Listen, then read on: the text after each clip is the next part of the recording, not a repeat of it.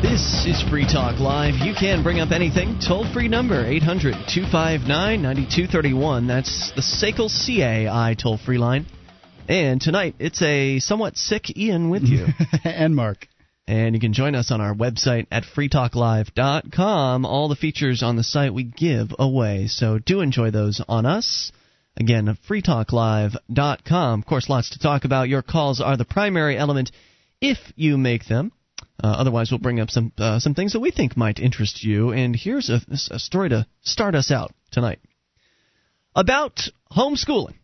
Now, something that you'll hear us support pretty vehemently on this radio program, because I would never, if I had kids, and I don't. Mark, you do. You've got an almost 2-year-old. He's working on it. I would never send my kids to government school because I don't appreciate what they do. I don't appreciate the indoctrination, the pro-government, pro-statist mentality that is inculcated into the youth of America. I don't appreciate that in some classes. I know we had one of our listeners call and tell us they took a test that was essentially to determine whether you're a Republican or a Democrat, kids. Let's take a test to find out. As though that is all that one could be. As though there's any point in finding it out either. What do you mean? Well, if you don't know, it's divisive. Oh, sure. We're all Republicans and you're all Democrats. That's right. We don't like you. No. I mean, it's just to divide the class. Of course it is. I mean, it's to get why not just ask them what their favorite colors are and then give them knives and let them fight it out? Well, it's to get them started on the track of the two-party system and believing that that's the way things are. And so there's a lot about government schools that I don't agree with, and I'm sure that you don't agree with some of the things that go on in the government schools, whether or not you send your kids to them. So a lot of parents, or I don't know, I guess maybe a lot's not the right word, but a number of parents have decided to withdraw their children from the government schools or never send them there in the first place in favor of either sending them to a private school, which, those can be kind of expensive, but they can also be relatively affordable, or to homeschool, which I think is probably the best way to educate kids, is to do it at home. And, of course, there are different types of homeschooling curricula. There are more structured types. There's also the unschooled version of homeschooling, which I find particularly interesting. It's my understanding that with unschooling, you are essentially teaching your kids the basics of reading and writing. Then teaching them how to learn on their own. And then they turning go after, them loose. Yeah, then they go after to learn what it is that they want to learn in life and to learn how to learn. And I think that it's extraordinarily valuable. I can't tell you how much I learned in high school that I use today, because I just, quite honestly, the stuff that I learned in high school and I learned in college, it's interesting, some of it, but I don't know. Some of the business courses I took in college, I suppose. Now, one of the other reasons that people will homeschool their kids beyond whether or not they disagree with the government school's indoctrination process, some of them want to get their kids out of there because of their religious beliefs. Yes. Some of them have very, very devout Christian or other religious beliefs that they feel are simply not represented or not well represented with the government schools. They feel as though their kids are being sent into government schools surrounded by people of different viewpoints that they consider a threat to their religious beliefs. Now, I might think personally that it's a good idea to expose your kids to multiple belief systems, that, that's a healthy thing to do, but they're not my kids, so I shouldn't get to decide, what they are and what they are not exposed to. And these parents that want to get their kids out of the government schools and teach them at home because of their religious beliefs, very, very devout. These are people that have very devout religious beliefs. They're not just your occasional Sunday school kind of parents. These are parents that are dedicated to their religion, which is why this story from New Hampshire over at WorldNet Daily is all the more disturbing. A 10-year-old homeschool girl described as well-liked, social and interactive with her peers, academically promising, and intellectually at or superior to grade level, has been told by a New Hampshire court official to attend a government school because she was too vigorous in her defense of her Christian faith. Now, I'm going to get to the details on this. We're going to go to your phone calls here. We'll talk more about it in a moment. Deborah's on the line in North Carolina. Deborah, you're on Free Talk Live with Ian and Mark. Yes. I just would like to kind of get my story out there because I've been in the local newspapers and I've written the president and vice president, senators and congressmen and everybody, but I can't seem to get any help. What's going on? Because I married my husband in 2002. He's a Canadian, and they wouldn't let him come into the country for 2 years. And finally they said for humanitarian reasons he could come in 2004. So we applied for the adjustment of status when he got here, and he got his work permit, and he worked from 2005 to 2008. And then in April of 2008, they said that the adjustment of status had been denied and that he could no longer work legally. So he could work for 3 years and then he couldn't work. Right. Huh. What's the reason for that? We appealed it, which they said the decision wouldn't come back until July or August of 2010. But the whole thing of it stems from over 30 years ago in Canada when he was a teenager, he had marijuana charges. Oh, geez. And the United States says that if you have one count of marijuana possession, you can't come in for 15 years after the fact. But after that, they will waive one charge. But if you have more than more than one charge, they say that you can never immigrate to the United States. And he had how many charges? He had 3. 3. So they let him in, and then they realized they made an oopsie, and they kicked him back out. Well, they knew it up front, but the whole thing with the government is, I think, it's just a money racket. Yes. Because they knew it up front, and they didn't say point blank he couldn't. They said, well, you got to do this form and that form, and every file form the fees. You do cost hundreds of dollars. Right, the application fees and all of that. Oh, yes. So basically they were just milking him for cash, and then they turned around and kicked him back out of the country. Well, he's still here because he can be here legally until the appeal is decided on, and we spoke to an immigration lawyer, but they're saying that that's the law, so it's probably going to end up him having to leave the country.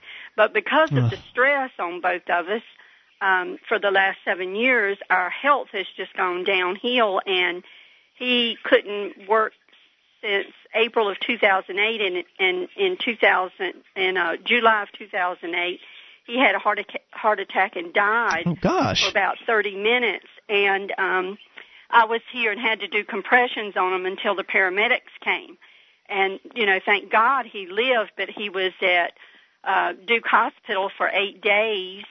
And, we didn't have any health care or anything because he couldn't work. And I have stayed at home the majority of the years, keeping my kids from a former marriage. And so I don't have a lot of work skills or whatever. So, he was our main provider. So, but the main artery to his heart was completely blocked. And he had several other blockages, and they had to open it up and put a stent in, and they didn't think he was going to make it. But he did, and then since then he was hospitalized for 3 days because of chest pains, and then within the last few months he had another stent put in, one of the blockages, they had to open. But So basically you're expecting them to deny the appeal and he'll have to go back to Canada. What about you moving to Canada? Is that a possibility? Well, see, I have 4 children and 4 grandchildren, and it was never in the plans, for me to leave because I'm very family-oriented, and, it would just pretty much kill me. Could he Could he stay and work under the radar somehow? I'm sorry? Could he stay in the United States and work under the radar somehow? See, the thing of it is, I understand how some of the Mexicans do it that are here illegally because what they do is they get under legal ones, but with a Canadian, you can't just go out there and say to anybody, I'm here, I'm not supposed to work legally, can you give me a job? Well, it's certainly not an easy thing to do. I thank you for the call. I wish you the best of luck. It's not easy to work in the underground, but it seems like that's your only option at this point. It's Free Talk Live. Good luck. Register now for the Republican Liberty Caucus of New Hampshire's Liberty in 2010 reception. Dr. Thomas Woods, the New York Times best-selling author of Meltdown, will be explaining the economic crisis and the role of the Federal Reserve. Successful investment fund manager Larry Lepard will share his perspective on the meltdown, including advice on how to protect your investments. Proceeds will be used to help pro-liberty Republican candidates win their primaries in 2010. Register at nhrliberty.org. That's nhrliberty.org.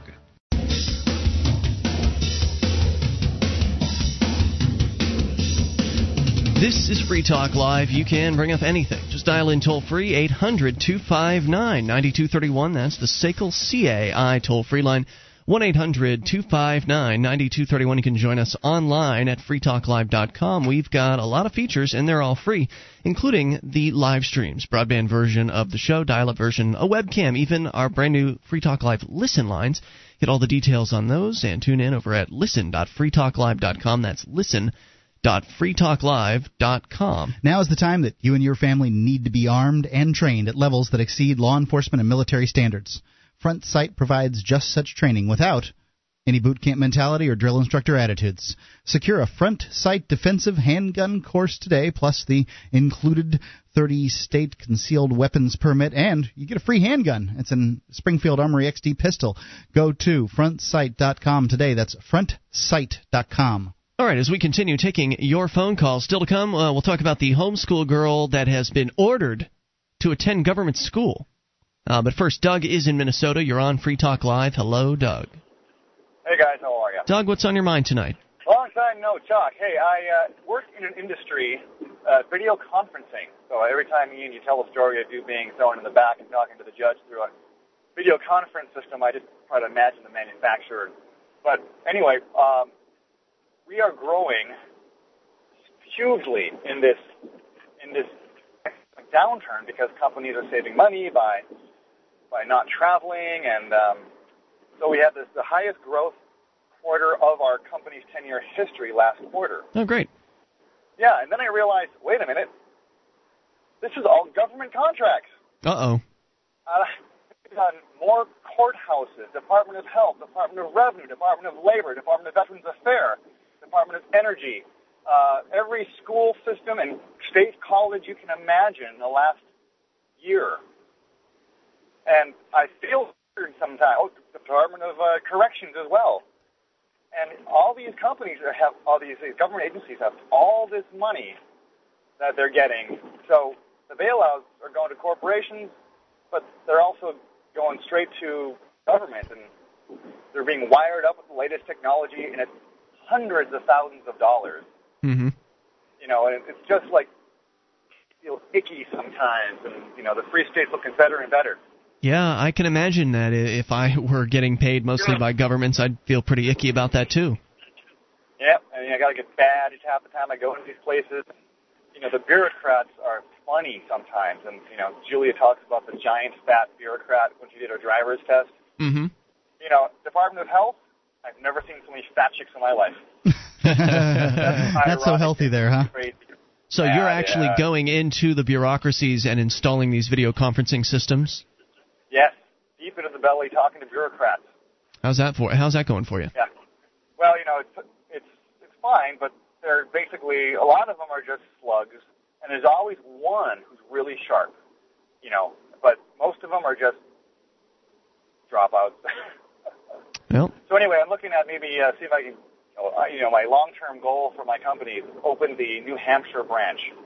Excellent. So I put that on my review sheet every year. So are you a Free State Project participant? Are you a signer? Of course I am. I signed that ages ago, and really hope to get out there one of these days soon.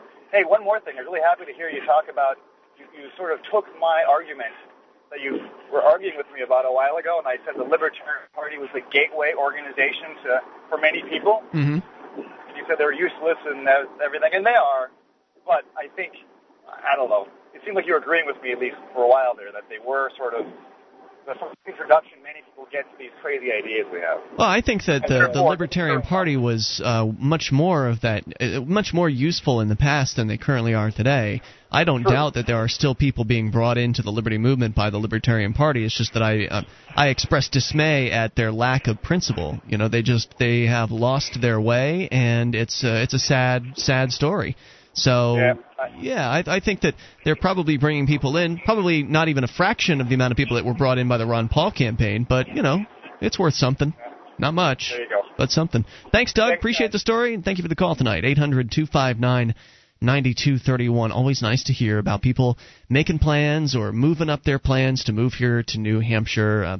People are posting over the Free State Project forum. I just saw a post recently that somebody had, I guess, a situation change in their life that allowed them to move up sooner rather than later, and so that's what they're doing. You know, if you make it your intention, then you'll grow into the intention, and it's a statement of intent.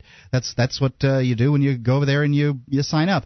You don't always know the way and the how. People seem to be kind of stuck on that about signing up for the Free State Project. Well, I'm not going to do anything that I don't plan on doing. Well, does that mean that you have to know every little thing? Because I didn't know what kind of truck we were going to rent to move my stuff, and I didn't know what day we were going to move. I didn't even know what year I intended to move. I just signed up for the Free State Project. Yeah, you figure all that stuff out eventually. It's a statement of intent, you know, and I intended to move. And you can go to freestateproject.org to learn more about it. That's what we're talking about here. It is your best chance at achieving liberty in your lifetime. Join people like Mark and myself and hundreds of other liberty-minded individuals who've come here to get active for freedom. It's really an exciting movement, and I'm so glad to be a part of it. Every day I just think about how wonderful it is to be here now instead of being back in Florida where there was zero opportunity to see liberty expand. Here, I'm not sure how it's going to happen, but it's going to happen. I think it's going to be a combo of both civil disobedience and outside-the-system activism, as well as political inside-the-system activism that's going to get us to the point of freedom that we're looking to reach. And I don't think that either of those things are happening. First of all, civil disobedience is really not happening anywhere else outside of New Hampshire as far as the liberty movement is concerned. A little bit. I mean, here and there, like an individual here and there.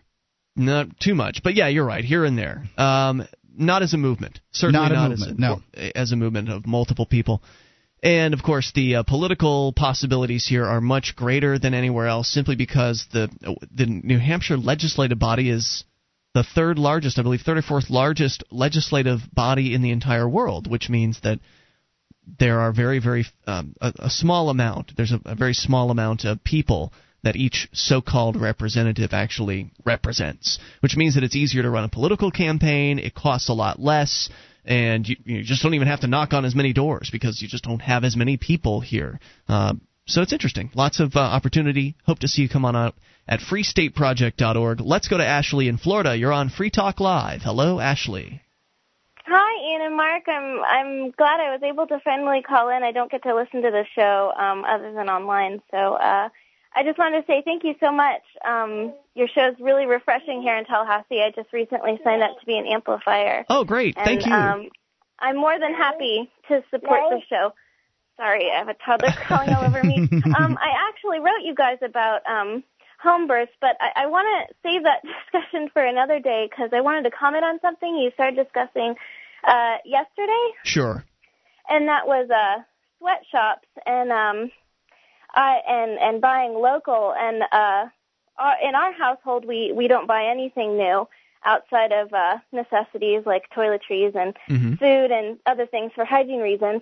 And we have really nice things, and I get them all by buying at local shops, local thrift stores, and getting them for free or going on Craigslist. And it's a really great way if you are living on one income or just don't want to spend a lot of money to get really nice things. And, I mean, you can't be specific sometimes with color, and sometimes you have to wait. For example, today... Absolutely. I want to get your example here in a moment, Ashley. If you'll hang on, we'll bring you back. 800-259-9231. Take control of the airwaves. Bring up anything. It's Free Talk Live. Are you moving to New Hampshire for the Free State Project? Maybe you are already here and need to find a place to call your own. Mark Warden, the Porcupine Realtor, will help you find the perfect property. Do you want a home with 50 acres of land? How about an income-producing building? Perhaps a cabin on a lake or a condo in an urban area. Invest in liberty and property. Contact Mark Warden, Porcupine Realtor. See his banner ad at freetalklive.com. This is Free Talk Live. You can bring up anything if you dial toll-free 1-800-259-9231. That's the SACL CAI toll-free line. 800-259-9231. You can join us online at freetalklive.com. We've got updates. You get signed up, and we'll keep you in the loop. Whenever there's something you need to know about Free Talk Live, you'll know it first if you're on the updates list at updates.freetalklive.com. Again, that's updates.freetalklive.com. Do you hate making those extra trips to carry the groceries bags in from the car? For the last few months at my house, we've been using the Totasack. They are a handle made of 100% recycled materials right here in the United States, and it's designed to simplify all kinds of carrying tasks. Go to Totasack.com, that's TOTASAK.com, and get a family pack today. Totasack, they carry more than you can, a lot more. Totasack.com. I believe we have a Totasack giveaway to do tonight. Is that right, Mark? We do if you decide to. Well, I think we should do that. Not right now, but coming up, we'll give you a 2-pack of the Totasacks. You can see exactly how great these little things are. We go back to your phone calls. Ashley is on the line with us in Florida. Now, Ashley, you were telling us that you like to go to thrift stores, and you were talking about your shopping habits, being a one-income family, and having to save money on your purchases. So, go ahead, continue your thoughts. Thanks for getting back to me, guys. For example, of being able to have really nice, expensive things, but not paying a lot of money. Today, I found a $280 KitchenAid mixer for $4. And I've been wanting one for a long time, and I'm like, you know what? It's not that essential. It'd be nice, but I'm not going to pay that. I'll wait and see if I could find one for cheaper, for free. And a year or two later, I find one. And I think it's just we have this mentality in our generation that I need this now, right now. Yep. I'm going to go and get it. And I mean, I just think that being frugal has really seeped out of our American psyche, and I think it's just a shame, in my opinion, because we have really nice things. My daughter has really nice, handmade wood toys that her rocking horse, for example, would have been $80. I got it for $10, and I think it would help a lot of people out, not only those who work in sweatshops by not giving our money to companies who use them, but you keep money in your local economy. I shop at thrift stores that help people with handicaps and offer apartments for really cheap to people with low incomes. And, I benefit and other people benefit. Okay, Ashley, I entirely agree with what you say, except the part about sweatshops. Now, let me say that a woman can, or let's say a person can stay home with kids and contribute so much to the family unit by being frugal, clipping some coupons, hitting the secondhand stores and buying the things because it takes time. You would agree that it takes a good investment of your time to be able to find these things, right? I used to go a lot, but I mean, I haven't been in 2 weeks, and I went today and found this mixer. Yeah. So, I mean, you kind of have to have a good eye and know what you're looking for, but and that's experience. Yeah, which takes time, I guess. Yeah. So, I mean, and my wife is staying home with Jack now, and she has been. Good for her. Yep, we've been growing food in our garden, and she's been doing the same sorts of things, and life has never been more meaningful to me. This is the best things have been, and I'm not going out and buying crap all the time and all that other stuff that I used to do when I was driving around in a convertible sports car and having a good old time being an advertising executive. But I would like to point out when it comes to buying things in sweatshops, it's always torn up as this terrible activity. But the reason that people work in sweatshops in China or Mexico or whatever is because it's their best option. They wouldn't go to work every day if they didn't have that as their best option. Other than that, they eke a living out of the ground, which it doesn't amount to much. They're dirt farmers on a tiny little plot of land or whatever. So the reason that they choose to go every day is because it's the best option they have. So supporting sweatshops, honestly, is the best way for those people to get out of poverty. Otherwise, if nobody buys those products, they got to go back to the dirt farm that they don't want to be at. I have heard that argument, and I do agree to an extent, but I don't think it's our responsibility as a consumer. I agree. To fund companies that are unethically treating their employees. I think it's the company's responsibility, and it's also, we are a democratic country apparently that's trading with a a communist country that doesn't treat their people like people. And I think that's partially, our government's responsibility as Ashley, well. Let me stop you right there, because I think there's a lot of misinformation out there, and the term sweatshop kind of has some baggage attached to it. I can't speak for all of the sweatshops. I haven't actually been to personally tour the manufacturing facilities in these other countries. However, I do know that there are certain companies in this country that do business with so-called sweatshops over in China and other places like that.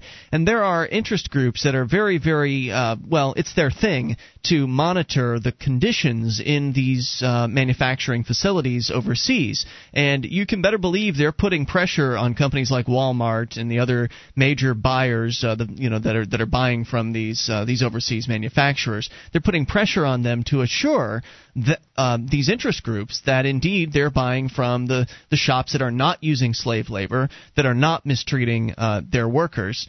And as Mark pointed out, if you aren't talking about like a manufacturing facility that's run by the Chinese government using prisoners as slave labor, then you're talking about a manufacturing facility that is hiring people who've come there voluntarily to work. And if they've come there voluntarily to work, it's because of what Mark is saying. It's a better deal than wherever it is that they've come from.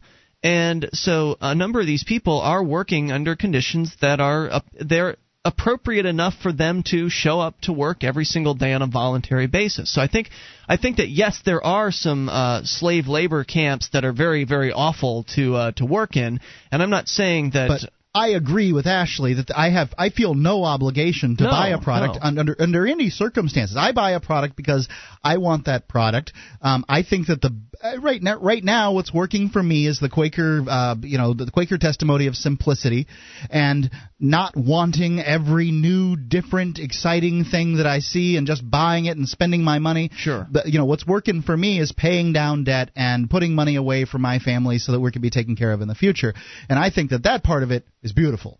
But do you see what I'm saying, Ashley, that maybe the term sweatshop has some is a bit loaded? Oh, I do agree. And I am not going to lie. I'm not going to say that I know exactly how every single employee is treated in every single country, in every single factory. But, when you go to Walmart and you go to buy a $20 toaster when you can get one for $2 at a thrift store and keep your money in the local economy, you don't know where in China that toaster came from, and you don't know what under what conditions, and frankly I don't have the time to go home and research what factory did this come from. And for me, I know it's not a reasonable answer for every single family to never buy anything new or learn how to sew and make your own things, but for me, when I look at the conditions of some sweatshops and some factories, not having a lot of time to do research or to, do direct action or anything like that, I feel like my way of contributing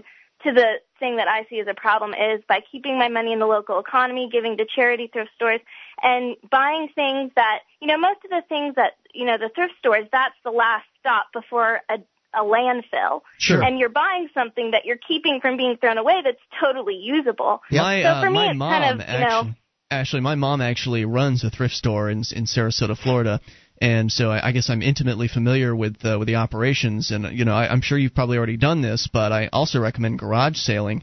It's another great way to really stretch your dollar and find all kinds of wonderful deals. When we moved here to New Hampshire, we got rid of all of our stuff, all of our furniture and everything, just left that down in Florida, got rid of it, gave it away, sold it, and then moved up here and started going to garage sales on Friday and Saturday mornings, and that's where we picked up most all the furniture that's in our house. And it's like you said, you can't be too choosy, but on the other side of that, you can really come across some amazing deals on some pretty quality stuff.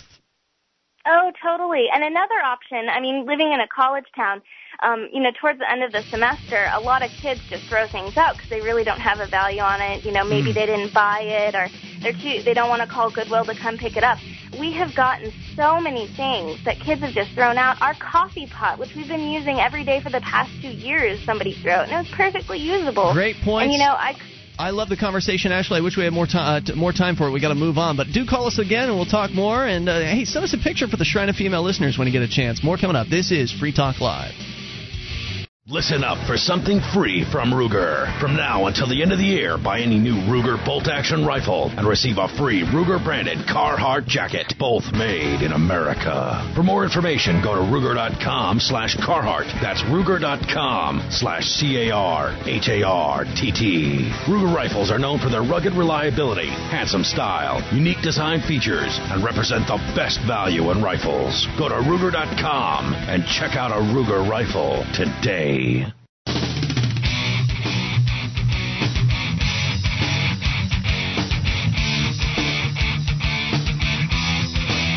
is Free Talk Live. You can bring up whatever you want. Just dial in toll-free, 800-259-9231. That's the SACL CAI toll-free line, 1-800-259-9231. You can join us online at freetalklive.com. All the features are free, so enjoy those on us. And don't forget that you can help support this radio program and this podcast by becoming a Free Talk Live amplifier. You can do that at amp.freetalklive.com. It's all of $3 a month. That's what we're asking you for.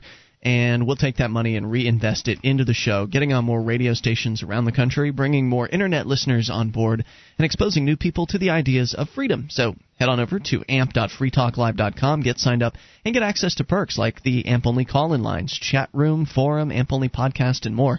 All the details are at amp.freetalklive.com.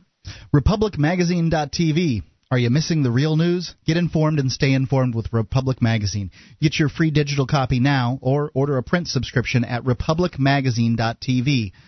Or you can call their 800 number at 800-873-1620. That's 800-873-1620, RepublicMagazine.tv. All right, the toll-free number here is 800-259-9231, and we were just talking with Ashley a few moments ago, and I would have liked to have continued, and I thought we had some another call to go to, but he dropped off the line. But Ashley had brought up the issue of sweatshops, and she, first of all, was talking about being thrifty and frugal, and I'm totally on board with that, totally in agreement with that. And shopping locally, which is another thing that she was talking about. You know, buy the toaster at the thrift store rather than the one at Walmart.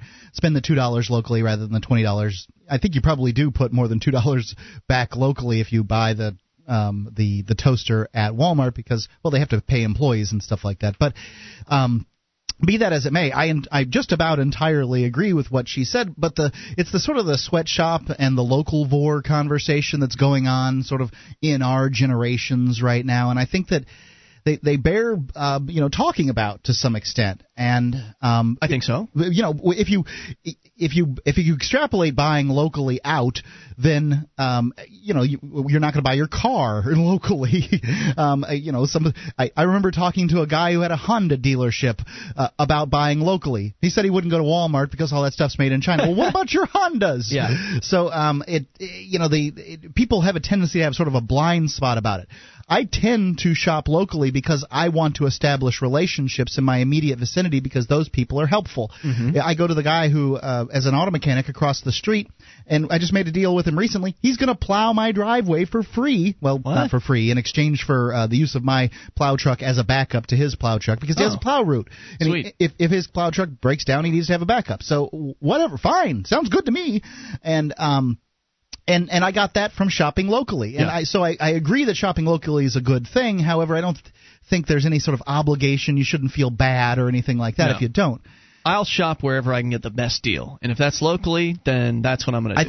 I think that what she was pointing out, and I have to agree, is that there's sometimes more these hidden, subtle deals that you can get by shopping locally, though. I pay a little more for milk, but I know that milk came from a dairy that's down the road, and it's fresh, raw milk from the cow as opposed to pasteurized milk from Wisconsin or something. In some places, the law is going to prevent you from doing that. In many places, raw milk is an illegal product. In Florida, where we're from, yeah, it's they've thrown people in jail over raw milk. One of the things about sweatshops, I think that it sort of bears repeating. Ashley was talking about the concerns that we have over sweatshops and the way people are treated, but they go to those places for a reason, and that reason is that they're treated better at that sweatshop, even if they lock the doors and we call it a manufacturer. Whatever. I mean, because Why? If you want to, okay, the manufacturing facility, they go to this manufacturing facility that doesn't meet the standards of the United States that we're used to, that we believe that humans should be treated, the way that humans should be treated, because that's the way we see things. Because their economy is in a different place. China was, essentially just eking out of the Bronze Age a few decades ago. Yeah. Well, they're now getting into the industrial age, and it takes a little while to ramp up. You don't just plop down a factory and start paying people $20 an hour, because why would Nike go over there and pay people $20 an hour, or even 10 or 15, when they can essentially get American manufacturers to do the same thing? The reason that they're going over there, the prevailing wage is 30 cents an hour. Right. If whatever they're paying, they're paying $1 a day. I don't know what they're paying, but the reason that they go over there is because they can get those lower wages, and those people see an opportunity. No one's going there enforcing, that I know of, bringing guns in and saying, "All right, you people get to that manufacturing center." They're not doing that. They may lock the door or whatever when it's not break time, but they can leave any other time, right? These people see a value. I understand that the situation isn't the factory I would want to work in, but that doesn't mean that those people don't. If no one buys those products that those people manufacture, they stay in the Bronze Age. They're back out to the farm. Right. They're hoeing their field and plowing it with an ox. Okay. I mean, they don't have the farming facilities that we do. They don't have the level of produce that we have in this country. It's just it's not the same place, and to expect it to be the same place is really just sort of this very American way. Right. It's to believe that we could, at the snap of our fingers, duplicate what we've got here, the great working environments and all the... We can duplicate it, but it's going to take decades over there, and it's a few decades, and people are going to have to buy their stuff. You don't just get to pass a law and all of a sudden have these other countries come up to par with the United States and the kind of facilities and working environments that we have here. But that said, as I was pointing out to Ashley earlier, there's a certain level of pressure that is applied to companies like Walmart and the other companies that are, always attacked for things. You're using sweatshops. Well, I went to Walmart's website during the break, and I pulled up their it's obviously a summary, but it's a standards for suppliers. It's a sheet of info about what some of their standards are. And one of their number 2 is voluntary labor, that all labor that Walmart suppliers use must be voluntary. Child, forced, bonded, prison, or indentured labor will not be tolerated. Suppliers must provide workers with rest days and must ensure the working hours are consistent with local regulations. Now, of course, that could mean anything, but nonetheless, they are pointing out that they have some level of standards, and that Walmart will not do business with a supplier that's using forced or slave labor. See, now they talk about child labor there, and they're talking about how they won't use it. Right, they'll say that they won't use it, but I've got to say that I think that, think about it for a minute. Here in the United States, it used to be that a child could work in order to support a sick parent or something like that. Yeah. Think about the Tracy Chapman song about is it Fast Car or whatever, okay, where she goes to work because her father's an alcoholic. That's a very modern day sort of a spin on it, but yeah, it used to be that the older sibling would go to work to help to support the family and things like that. I started working at 12. Was I abused? No, it was a great opportunity for you. Absolutely. I learned far more working there than I did during the day at school. And as long as you're free to leave, if they start getting too demanding of you, if they start doing things to you that you think are inappropriate or your parents think are inappropriate, you can leave. And indeed, they want only voluntary labor manufacturing their products. And it goes on in talking about the environment in which they can work and the compensation they receive and health and safety and things like that. So there are standards that these major department stores are applying to their manufacturers before they're allowing them to sell their products in their stores. So there is a level of protection there. All right. That being said, I still like the idea of buying at thrift stores, supporting your family, doing what you can to, live simply. I also like what she said about how there's this mentality in America of got to have it now. I got to have it now, so I'm going to buy it now and put it on a credit card. Yep. She waited 2 years for that KitchenAid mixer that she got for, what was it, $2 or $4? $4. And this is not the crappy mixer. This is the stand-up kind that she's talking about, the good ones. And I can imagine she really did want that. And I can only applaud her for the patience. The patience that it took to set aside her desire to get a new KitchenAid mixer, and she got one for $4. And it's such a great story, and anyone can have that for themselves. Good things come to those who wait. Patience is a virtue. She created that for herself, and it's wonderful. All right, the toll-free number here is 800-259-9231. Hour number 2 is coming up, and you can take control of the airwaves, bring up whatever you want. We are doing a giveaway, though, right now. We've told you about the Total Sack. Both Mark and I are happy customers of the Total Sack. We are users. Bringing our grocery bags back in from the car makes it so easy. You can carry them all in one fell swoop. At least I can. About 12 bags, 6 on one, 6 on the other. I'm walking through the door. You see me, Mark. It barely fits through the door. That's the limitation of the size of the door. You can carry all the bags with the Total Sack. Yeah. So dial in right now at 603-435-1105. If you're caller number 2, you'll get a 2-pack of the Total Sack. 603-435-1105. Caller 2 is the winner. Hour number 2 is coming up. You can bring up whatever you want. This is Free Talk Live.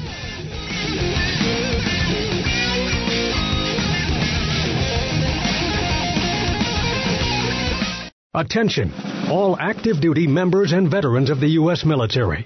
Your proud service to your country entitles you with the right to participate in special VA loan programs with benefits not available to the general public, like the ability to purchase a new home with no down payment or mortgage insurance, or refi with cash out, up to 100% of your present home equity with less strict credit criteria. You are entitled to these benefits. Review them online at varadio.com. This is Tim Lewis from iFreedom Direct and a veteran of Operation Iraqi Freedom. I want you to know that as a member or veteran of the United States military, you've earned special rights and privileges. On your feet! And get the details at varadio.com. iFreedom Direct Corporation is a private lender approved by the VA and licensed in most states. In certain states, certain restrictions and limitations apply. For a current list of licenses, disclosures, and all benefits, go to varadio.com.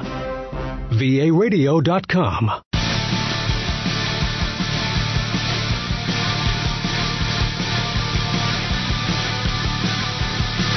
This is Free Talk Live. You can bring up anything if you dial toll-free to 1-800-259-9231. That's the SACL CAI toll-free line. And tonight, it's Ian with you. And Mark. You can join us online at freetalklive.com. We give you the features on the site for free, so enjoy those on us. Again, that's freetalklive.com. Now, last hour we just barely gotten into the story before the call started rolling in about a 10-year-old homeschool girl here in New Hampshire that has been ordered by a court to attend a government school because she was too vigorous in defense of her Christian faith. Now, it's bizarre. Homeschoolers are, I think, most of them pretty brilliant kids. I mean, a lot of when you look at the spelling bees, it's homeschool kids that take home the prize year after year on this the national spelling bees that they have. And a lot of homeschool kids will essentially be able to enter college several years earlier than... I've heard of them entering as early as like 11 or 12. Yeah, several years earlier than their government school counterparts. And so there's no doubt that homeschooling is a great way to raise kids and to educate kids. And one of the reasons that people who are very devoutly religious choose to homeschool is because they don't want to expose their kids to some of the things that they consider negative influences that they might find at a government school. Can't say I blame them for that. I myself am not a Christian, but I think that Christians or anybody else should be able to homeschool their kids, and they shouldn't have to have a reason for it. You don't need an excuse to keep your kids in your home and of course not all homeschooling is all in the home. Sometimes there's a lot of field trips involved and going places and absolutely meeting up with other homeschoolers. I know homeschoolers. We don't homeschool Jack because he's not old enough, but I guess we are. We're already homeschooling Jack. You're reading to him, aren't you? That sure. Counts. You wouldn't believe how often he wants to hear that I Like Pumpkins book that he got at the Pumpkin Festival. 20 times a day my wife wants to read that thing to him. But, kids are picking things up and they're learning things, so that you're always learning. learning, so he's getting homeschooled now. And the way I see other homeschool kids, they're going out and learning about the world, getting jobs and all kinds of things. I think that it's it's an entirely different way of learning, but people are always worried about socialization when it comes to their kids. Look, your kid has to go and deal with other kids their age and get beat up and learn to cuss and look through the nudie books or whatever it is that the kids are doing at school. And I don't. Why is it that a child has to go and hang out with their peer group and learn those things? I've met lots of homeschool kids, and the younger ones, you wouldn't believe how well behaved they are, and it's probably because they hang out with adults more. They act like adults more. I do think that kids are over childified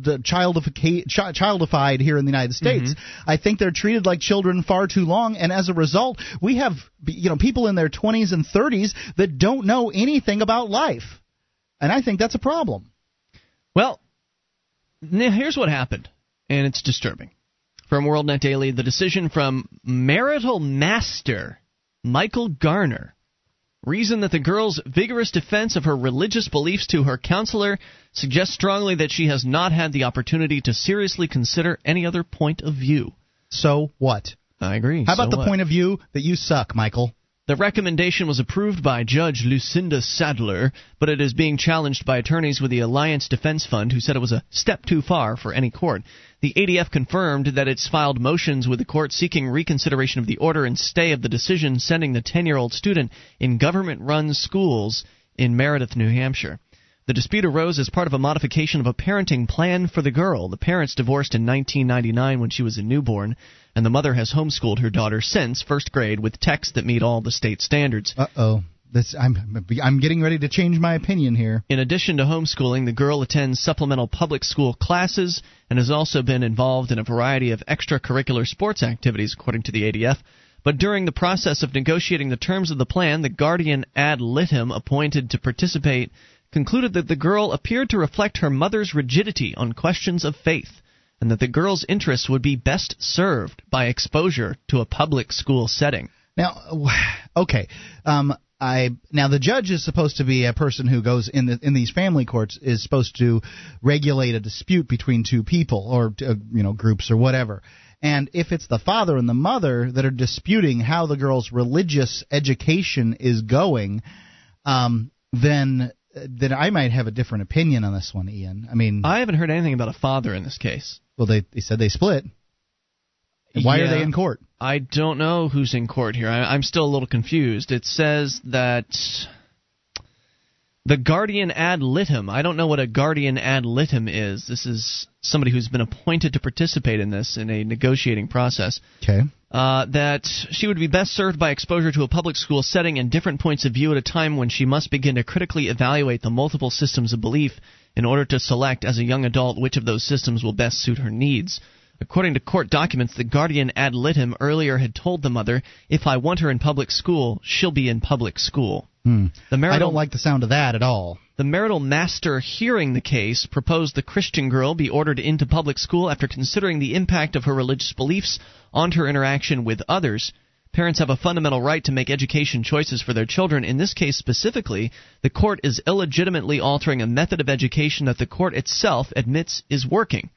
According to the ADF attorney, the court is essentially saying that the evidence shows that socially and academically the girl is doing great, but her religious beliefs are a bit too sincerely held and must be sifted, tested by, and mixed among other worldviews. This is a step too far for any court to take. The New Hampshire Supreme Court itself has specifically declared home education is an enduring American tradition and right, according to the ADF's legal counsel. There's clearly and without question no legitimate legal basis for the court's decision, and we trust it will reconsider its conclusions.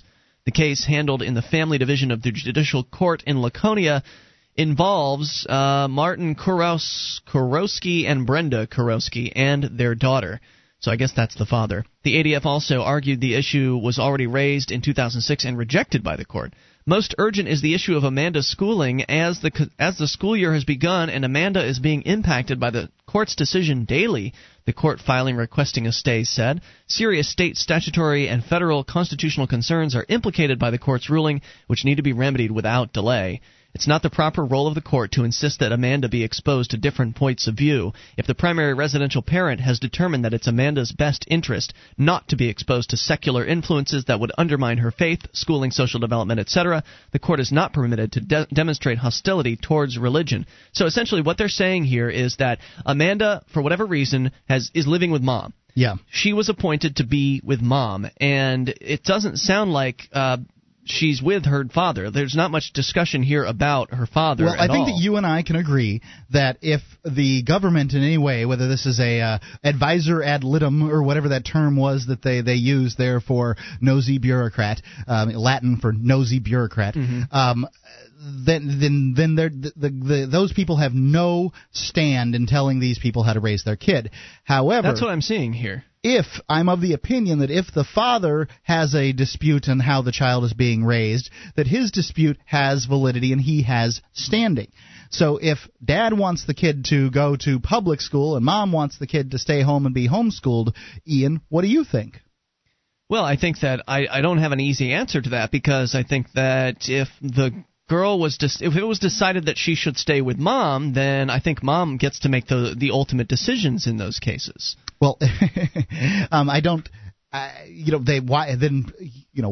think I think there's a real problem with that. Otherwise, what do? You go to the court every single time you have a disagreement with your ex. If you can't work it out, that's what a court's for.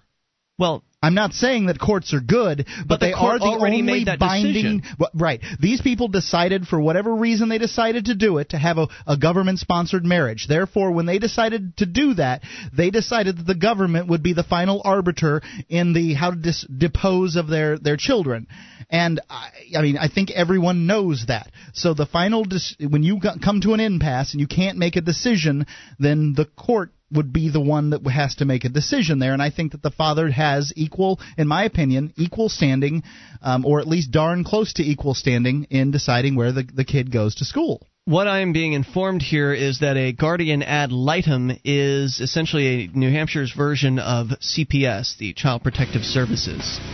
So it doesn't sound like Dad's really even in the picture here.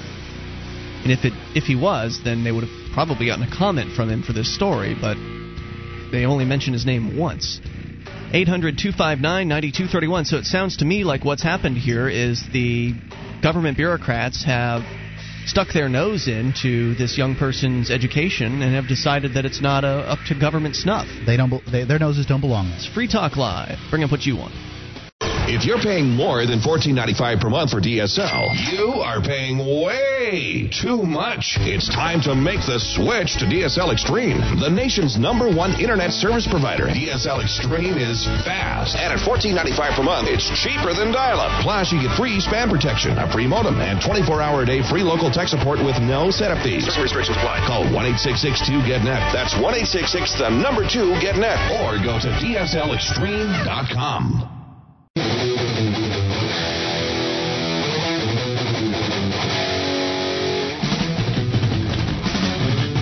This is Free Talk Live. You can bring up whatever you want. Just dial in toll-free, 1-800-259-9231. That's the SACL CAI toll-free line, 800-259-9231. Tonight, it's Ian with you.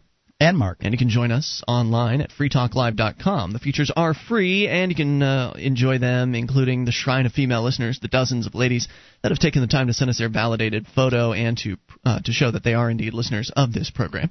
Go to shrine.freetalklive.com, see it for yourself, and lady listeners, you're invited to get involved. Shrine.freetalklive.com. SACL CAI is the main sponsor of the show. The principal over there, Jason Osborne, is a huge stand for liberty. It's the most important thing to him, and that's why he sponsors Free Talk Live and has been doing it for quite some time.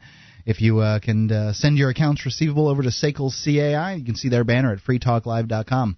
They collect with respect. SACL CAI. So the story is from WorldNet Daily that we've been talking about here. You're welcome to comment on it or bring up whatever you want. The question is, what level of control should the government people have over what your kids are learning in their homeschool environment? The question brought up in this case from here in New Hampshire, a lady had a divorce in 1999 when their daughter was a newborn. Mom has homeschooled her daughter since first grade with texts that meet the state standards. Now, the dispute here that has been taken issue arose as a part of a modification of a parenting plan for the girl. So I'm not sure what that all means. I don't know why you have to have a parenting plan for your kids. I'm not sure what level of control the government has over your home life once you go through a divorce, but apparently she had submitted this parenting plan, and the bureaucrat that was tasked with, I guess, looking over all of this had basically said, if I want her in public school, she'll be in public school. And the article doesn't make mention of father. It doesn't make mention of briefly. It does. Well, it only but mentions not what his name. opinion is. Right. It doesn't mention his opinion. It doesn't mention him being involved in this. But what it does say is that, it makes me wonder though, why is this CPS woman involved in this little girl's life? I don't know. What happened? And we don't have the full story there, and that I find bothersome.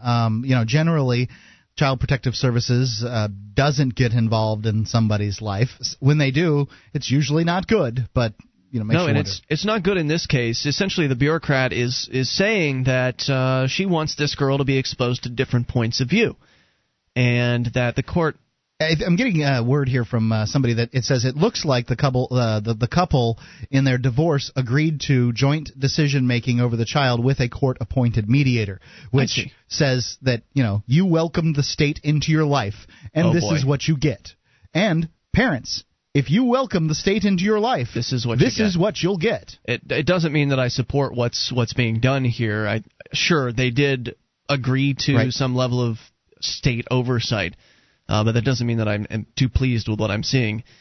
Indeed, the court is not permitted, according to one of the briefs filed in the case, to demonstrate hostility toward religion, and particularly the faith of Amanda and her mother, by removing Amanda from the home and thrusting her into an environment that the custodial parent deems detrimental to Amanda. Now, the order assumes that because she has sincerely held Christian beliefs, there must be a problem that needs solving. It's a parent's constitutionally protected right to train up their children in the religious beliefs that they hold. It's not up to the court to suggest that a 10-year-old should be exposed to other religious views contrary to the faith traditions of her parents. Could it not be that this sharp 10-year-old vigorously believes what she does because she believes it to be, or she knows it to be true? The court's narrative suggests that 10-year-olds are too young to form opinions and that they are not yet allowed to have sincerely held Christian beliefs. Absent any other clear and convincing evidence justifying the court's decision, it would appear the court has indeed taken sides with regard to the issue of religion and has preferred one religious view over another, or the absence of religion, and that this is impermissible. The guardian ad litem, this is the bureaucrat in the case that was overseeing the plan that the mother had written up, had an anti-Christian bias, according to the documents, telling the mother at one point that she wouldn't even look at the homeschool curriculum. She allegedly said at the time, "I don't want to hear it. It's all Christian-based." So it sounds to me like what you have here is a busybody bureaucrat. Right, who has an opinion, and it doesn't. Who knows? Maybe that opinion's similar to mine. I find to some extent people raising their kids in the kind of Christianity that I was raised in to be offensive. This guilt-ridden religion that I believe to be damaging. However, I would never tell you how you can raise your kid. I might suggest, but I won't tell. But that's why you would never take this job as a guardian ad litem. Right. These are people that believe that they know how to raise your kids better than you do. Right. And so I think it's disturbing. While I agree with you, Mark, that the particular religious viewpoint is probably intolerant and something that I personally would not agree with, it's not my kid. It's not my child. It's none of my business how you raise your kids. And it brings me back to a conversation I've been having over on the Free State Project forum about people and raising kids, and how it is that essentially that you need to allow other people to raise their kids in the way they think is appropriate, and that means even the weird ones, like the FLDS people. Sometimes really tough. Exactly, and there's a guy over there that we've been going back and forth and debating this. Oh, that'll help. Well, that's what we do on forums, right? Yeah. And he's essentially saying that, it's child molestation to engage in sexual activity with somebody under some arbitrary age, which he's refused to name. But he basically said that when I engaged in sexual acts with my next-door neighbor when I was growing up, I was probably 10 or 11 years old, that I was molested, and that the guy that did it to me, the 16-year-old that did it to me, should have gone to prison. And I'm sorry, no, he shouldn't have. That wouldn't have solved anything. That wouldn't have made anybody's lives better. And it was a consensual act. And of course, he's insisting that there's no way I could have consented at that age. It's interesting that the 6-year difference, and I think, or 5-year difference, likely it was. That's a big difference. I think it's a big difference. I think it's a chasm. However, it's interesting that the 16-year-old can't make a decision in some states to have sex with somebody who's older, but can make a decision to have sex with somebody who's younger. Do you understand the... Depends. In some states, under 12 is automatically like a child felony or something. Right, but I'm saying that the 16-year-old can't make the decision to have a sex with an adult in some states. In some states they can, but they can make the decision... let's say that Florida is an 18 and under state. You can't have sex with somebody who's under 18. Okay. So the 16-year-old couldn't make the decision to have sex with an adult, right? Yeah. They're incapable. But that same 16-year-old is capable of making a decision to have sex with a 12-year-old or 11-year-old. I'm telling you that the laws in many places would say that's not the case. That anybody they're that's capable of making the decision because they'd throw them in jail, Ian. They can't make the decision to have sex with an adult because they're legally incapable, according to the law. Right. However, the law will hold them responsible for their decision to have sex with a 12-year-old by throwing their same little butts in jail. The same person who can't make a decision to have sex with somebody older can make a decision to have sex with somebody younger. Yeah, I see where you're coming from. And that's a really strange place to be. So I brought up the issue of FLDS, the Fundamentalist Church, Jesus Christ of Latter-day Saints, and how it is that it's their norm.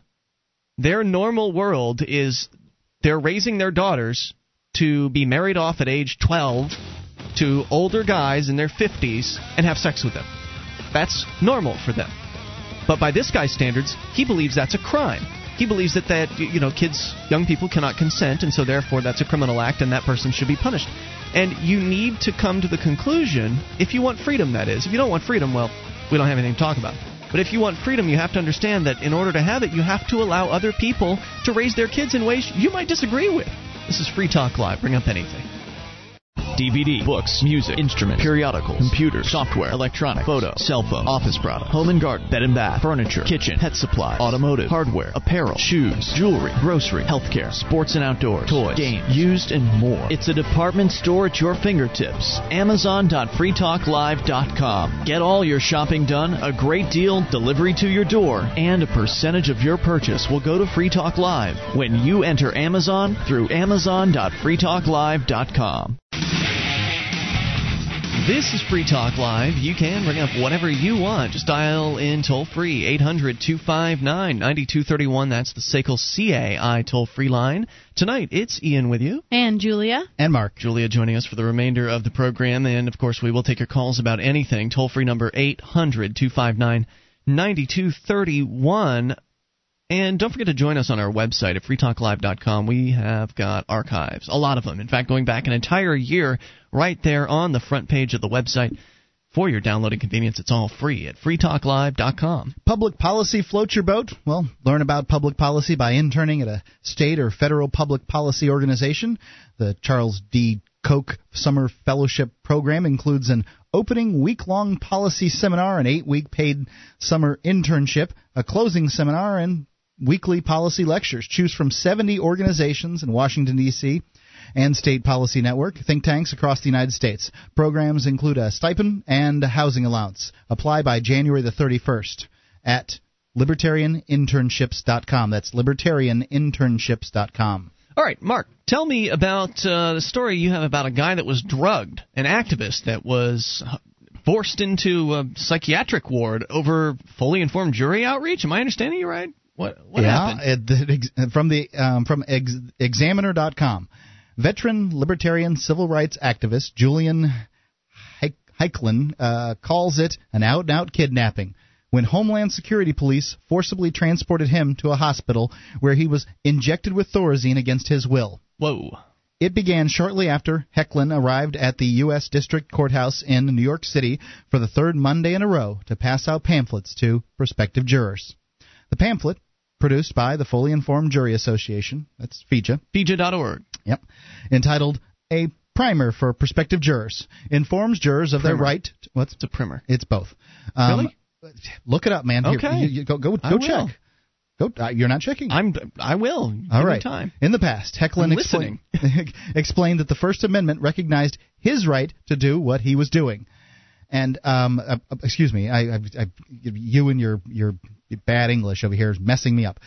In the past, jury activists arrested for exercising FIJA rights, Homeland Security Police told him that he couldn't do that on federal property and ordered him to leave. As in the past, Hecklin explained that the First Amendment recognized his right to do just what he was doing. Then, as Hecklin tells it, wait, where was he? Was he out front? He was out front. Okay. Yeah, passing out stuff to jurors. Then, as Hecklin tells it in his email report to supporters, one of them said that I was under arrest. Oh boy. To get his hands behind his back and handcuffed him. As Hecklin always does when faced with arrest, he dropped to the ground and went limp and silent. In the past, he was arrested, handcuffed, placed in a gurney, and transported to the hospital where he was examined and eventually released in time to be home later the same day. But this time, something happened differently.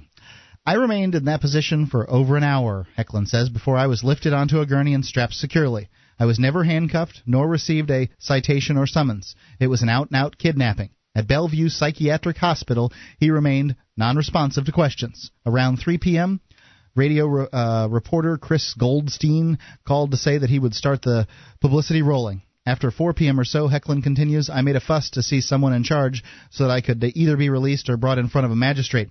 My requests were ignored and became more persistent.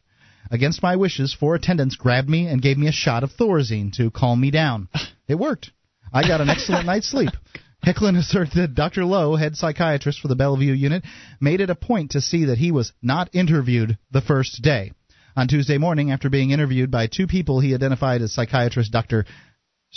Stryker and social worker Carrie Wolf, Hecklin was released at 11:55 a.m., just over 24 hours after arriving at the courthouse. Ever upbeat, Hecklin reports that he was released this way. I signed all the documents, John Galt, and was released at 11:55 a.m. and voted for Ken Kaplan for governor of New Jersey on my way home. Ken Kaplan, of course, was the Libertarian Party candidate. Unfortunately, Hecklin's report ends in this ominous note.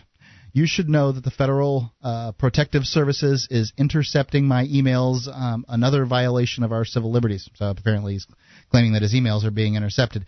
But holy crap. Yeah, it's pretty scary. He was just passing out FIJA handouts on the steps of a building that he was forced to pay for. Must be crazy. Let's shoot him up with some drugs. Well, laying there, apparently without being handcuffed didn't sound a little crazy to me, but I don't think that you should be drugging somebody just because you don't like the way they're acting. Well, this is apparently the America that we're in today, where if you're out in front of a courthouse handing out FIJA information, Fully Informed Jury Association, which basically informs jurors or potential jurors that they, as a juror, if they are selected, will have the ability to essentially decide whether the law itself is valid. When you're on a jury, you have the ability to vote not guilty based on your opinion on the law, not necessarily based on whether or not the facts of the case show that the individual in question indeed committed the alleged crime. Right, broke the law that they passed. But it's the jury. They're the final check and balance. They're the fourth branch of the government. They're supposed to decide whether a law is legal or not. But what I'm hearing in this story, Mark, is besides the tyranny that is very obvious and blatant, the idea that they can just whisk you away and put you in a van and take you to the psychiatric ward and then shoot you up with drugs and interview you and then decide to just let you out. I mean, because they could have kept him. They could have just kept him there for who knows how long. But they let him out in this case, thank goodness, and he was able to get back out onto the street and do whatever it is that he's doing now. And thank goodness bring the story to our attention, because I think what's most instructive about this is that he was by himself. Right? Yeah. Doesn't sound to me like he was there with anybody. It doesn't sound to me as though he had a cameraman. Where is this from? New York City. So now New York City, I mean, come on. I know they have a libertarian party in New York City, and it's probably one of the larger ones. Is it that difficult to get a second person to come out and do some FIJA outreach with you in New York flipping city? Well, it's got to be kind of depressing being a libertarian in New York City, I suppose. I mean, it is a big party there, but that's because there's a lot of people. But what are you going to do besides? I do think the FIJA outreach is probably the best kind of outreach that you can do. as an individual sort of libertarian in enemy-occupied territory. But no, I disagree. I don't think it's very effective if you're just one person. Well, not just one person, but I'm just saying that a few people can do this as opposed to anything else. Yes, a few people can do this, and that's what's most important. When you're going to go out and do fully informed jury association outreach, you need to have minimum of 2, preferably 3 or 4 people to come out and do this. One of them needs to have a video camera or audio recording device or both. And again, the more the merrier. And I don't recommend just videoing your interactions with everybody because people tend to be scared of cameras. Oh no, I don't. No, certainly not. You don't want to point the video camera at anybody that you're trying to reach out to and give fully informed jury association information to. That's not going to go well. The video camera should just be there, hanging on your arm. You should have it on a strap or in a bag or something like that, to where if the sheriff's decide to mosey on up to you, or some court security officer decides to come on out to have a chat, that's when you raise the camera. That's when you go on the defensive. But if you're all by yourself, this is a perfect example, and I'm going to remember this story. Perfect example of exactly what can happen. It's not to say it couldn't happen to 2, 3, or 4 people, but your odds of them kidnapping you, doping you up, and forcing you in front of some sort of psychiatric evaluation panel, much lower if you've actually got some people there backing you up. I have to agree. So come to New Hampshire, where you can actually have. When we do FIJA outreach here in Keene, we usually have more people than is necessary. We have 6 people, 7, 8, 9, 12. Too many. It can be intimidating. Yeah, we have so many. We've got 3 people standing across the street. I mean, there's just so many. It becomes a gauntlet for the jurors to come through. And it's recently spread, I think, to Concord, and it's spreading to Manchester, and it's great. It's a great form of activism, but you have to have people on your side. The first time we were there, that's when the sheriffs came out. They come out, they sniff around, they want to see if they can push you around, they want to see if they can get you to go away. In this case, we had so many people, all they did was come up and ask what we were doing. They went away, we never saw them again. We've been doing FIJA outreach ever since for over a year at this point, and we haven't had a problem. But if you go all by yourself, look out. 800-259-9231. Plus, he messed with the feds as well, which probably made it extra dangerous. More coming up. You bring up anything. Free Talk Live. On Free Talk Live, we talk about investing in gold and silver as a hedge against inflation. Well, now we've teamed up with Midas Resources to offer you some very special rates on some of my favorite gold and silver pieces. The Walking Liberty Half is a fantastic coin for the beginner investor and those who want usable silver should a monetary collapse occur. This coin is widely accepted as one of the most beautiful ever made. It served our grandparents for more than 40 years, and you can get them for $8.69. Call 877-857-9938 or go to silver.freetalklive.com. The shipping is the same for 1 as it is for 20, so try to get as many as you can at once. It's 877-857-9938, silver.freetalklive.com. This is Free Talk Live. You can bring up whatever you want. Just dial in toll-free to 1-800-259-9231. That's the SACL CAI toll-free line. 800-259-9231. Tonight, it's Ian with you. And Julia. And Mark. Join us online at freetalklive.com. We give you the features for free, so enjoy those on us. Again, that's freetalklive.com. And by the way, you can help support the show by shopping with us at amazon.freetalklive.com. When you enter Amazon through that link, you'll get the same old Amazon. You know them, the world's largest internet retailer. They've got dozens of categories in which you can shop, even used items. So if you need to save a few extra bucks, plus if you're buying brand new, a lot of their brand new items have free Super Saver shipping attached to them. So head on over to amazon.freetalklive.com. Get your shopping done. Get shopping done for the holiday season as well while you're at it. Forget all the department stores and the running around town and all of that nonsense. You can just get it done at amazon.freetalklive.com. So we continue taking your phone calls about what you want. Scott is on the line in Massachusetts. You're on Free Talk Live. Hello, Scott. Good evening, Ian, Julia, and Mark. How are you? What's on your mind, Scott? I'll tell you what. There's an old Chinese curse. I'm sure you've heard of it. It says, "May you live in interesting times." Yes. This is certainly interesting times in the United States. These elections of this past week prove that. It only reinforces this is a historic crossroads. The American people are outraged. What's gone on in America, the Democrats and the Republicans are both futile.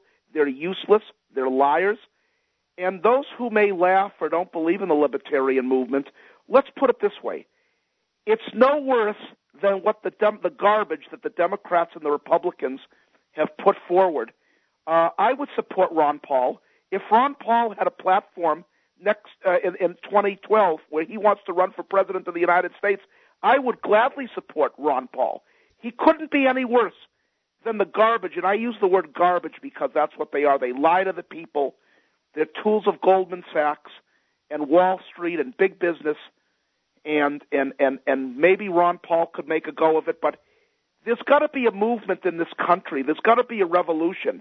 And I hope Big Brother out there is listening. I don't want a revolution. I think that's cliche, personally, and I understand. Then how do you bring change to America? You evolve. Instead of revolve, you evolve. I understand somebody might say, well, you're picking hairs there, Ian, you're nitpicking, and no, I think there's a difference. I think it's an important difference. The difference between revolution and evolution is the revolution suggests that you're going back around to the beginning, you're starting from scratch, you're going to create a brand new government and kick it off again. And it seems to me that if you start over, you'll still get what you've always gotten, and unless you change check your premises and move forward in a different direction. I think that the direction to move forward toward is one of a voluntary society. If we have a revolution, first of all, the typical way that comes around is through violence, and I don't think that's going to result in anything that would be something I want to be associated with, because normally what happens is whoever it is that the violent revolutionaries are the ones that end up getting in charge of whatever the new structure is. And they set the new rules. They set their rules, and then you have to live by them, and that doesn't necessarily mean it's going to be any better or any more free. It just means it'll be their system that they force upon you. And I think that if we can educate people to come to the understanding that a voluntary society is desirable and that human beings should interact with one another on a consensual basis, then we can start moving forward and just leaving the old structure behind. Instead of revolving and starting over, we can just evolve and move on to the next great step in mankind's history. And that would revolution may be inevitable. Let me explain. It may be. I don't know. Times. The unemployment rate is skyrocketing. You heard the news. A lot of people have given up, millions that aren't even in the rosters, that they've just given up out of frustration. The dollar is shrinking down to nothing. We don't have a manufacturing base. Our infrastructure is crumbling. It's America's a powder keg. That's what I'm trying to tell you. I think you're right about that, and it's disturbing to me that there could be a revolution because, again, as I pointed out, what can come out of that, could possibly be worse than what we have today. There's a saying that history repeats itself, and every time it does, the price goes up. I'm going to be honest with you. I don't want a communist government, and I know that I've said anti-Semitic things in the past, but I don't want a Nazi government either. What I do want is I would entertain a Ron Paul presidency. I would entertain an American presidency that gives America back to Americans and destroys the ties of big business and Wall Street. That's what's killing this nation. You're giving the presidency a little more credit than is due. I mean, you do understand that even if Ron Paul were to win the election in 2012, which, number one, I don't know if he's going to run. Yeah, he seems like he's going to be awfully old there. He said he's not, but hopefully, people are pushing I'd like to see Judge Napolitano actually, throw his hat in the ring, and I think he'd be a good stand-in. But even if Ron Paul or Napolitano wins the election, that doesn't mean that that's a revolution. That just means that you've changed out a deck chair on the Titanic, and it doesn't, maybe he can veto a number of the pieces of legislation that come up. Sure, he could tear pages out of the Federal Register. He could do what Harry Brown. He could do a great deal for the country. He could. Withdraw the troops, bring them home from around the world. There's a lot that Ron Paul could do, but it would still be business as usual in Congress, because you wouldn't be replacing all 535 of them. You'd only be replacing the executive. I think it beats the heck out of what we've got. Sure, it does, but it's also it's just a fantastic fantasy to believe that Ron Paul. I don't know. I think that it could very well happen that we could get somebody, after what happened in 2008. Maybe. I have no faith. I want to leave with a thought. I have no faith in our government. I have never felt so demoralized and so ashamed of the United States of America. And you've been very fair to me. I know I've said some bigoted things in the past, but you have to look where I'm coming from. I feel that we're just controlled by Goldman Sachs. I'm not saying all bankers are Jews. I'm saying that the big boys are. And I'm so demoralized that I don't even want to vote. I don't even want to stand up for the Pledge of Allegiance for this country. And if I had a son or daughter, you know what I would do? I would ship them off to Canada. I wouldn't have them lose an arm or a leg for this country. Yeah, well, Canada's got some pretty tough immigration restrictions from what I understand, so I don't know how well that would work. Scott, thanks for the call tonight. Appreciate hearing from you, and your calls are always the best when you don't reference your hatred of people because of their particular... Well, I think that he's coming along, and I do understand. I agree that the banks, the large financial institutions really are what's controlling this world. But that doesn't mean that Jews are evil or anything like that. It just means that the people that run those institutions are greedy, whoever they are. And they'll do what it takes in order to get in charge, and it doesn't matter whether they're Jewish or whatever they are. And I think that that it wouldn't matter what race they were. But I can see how one might get sidetracked on that issue. It's a kind of an easy way to go. It's nice to be able to point to something specific and say that's what the problem is. The problem is power. The problem is control. The problem is the desire of humans to control others and the willingness of humans to be controlled. I personally think the problem is all wrapped up in that. How do you feel about that? I think that throughout their history, humans have been nothing but slaves. Julia, what's the problem from your viewpoint? I don't know. Okay. 800-259-9231. That is the SACL CAI toll-free line. What is the problem in your viewpoint? How do you feel about where we are today? Is it just the government? Because, no, it can't just be the government. And it's easy to point to the government and to say, well, the government's the problem. We just need to change the government. I think that you need to change the people. And I think that the people have allowed what has happened to occur. And if you want a revolution to happen or an evolution to happen, it's not going to occur unless you can change people's minds, unless people can come to the understanding that they need something different. I think that I don't know about changing people's minds. I think that they change their own minds. Right. You need to focus their attention towards particular problems and bring around for them solutions as you may see them. I mean, a person who is good at convincing people really just allows people to come to the conclusions that they want them to come to. I mean, that's really the trick. And so, I often it's one of the reasons that you and I generally agree on not getting caught up on particular words and trying to re-educate the public every time a particular word comes along. And sometimes when you stop people down from your we's and ours and things like that, I wonder whether that is counterproductive to convincing people of things. And I also was kind of sitting there wondering on the evolution versus revolution thing. You made such a big deal about it and, kind of derailed. Revolution's typically violent. I don't see evolution as being violent. I think that people could very well have called what happened here in the civil rights movement to be a revolution. I think that people can call what happened in India with Gandhi a revolution. I think bringing up the point about using collectivist speak is very important. I think that when somebody says we did this and we did that, if we are not included in that if they're saying, well, we invaded Afghanistan, well, no, nobody in this room invaded Afghanistan.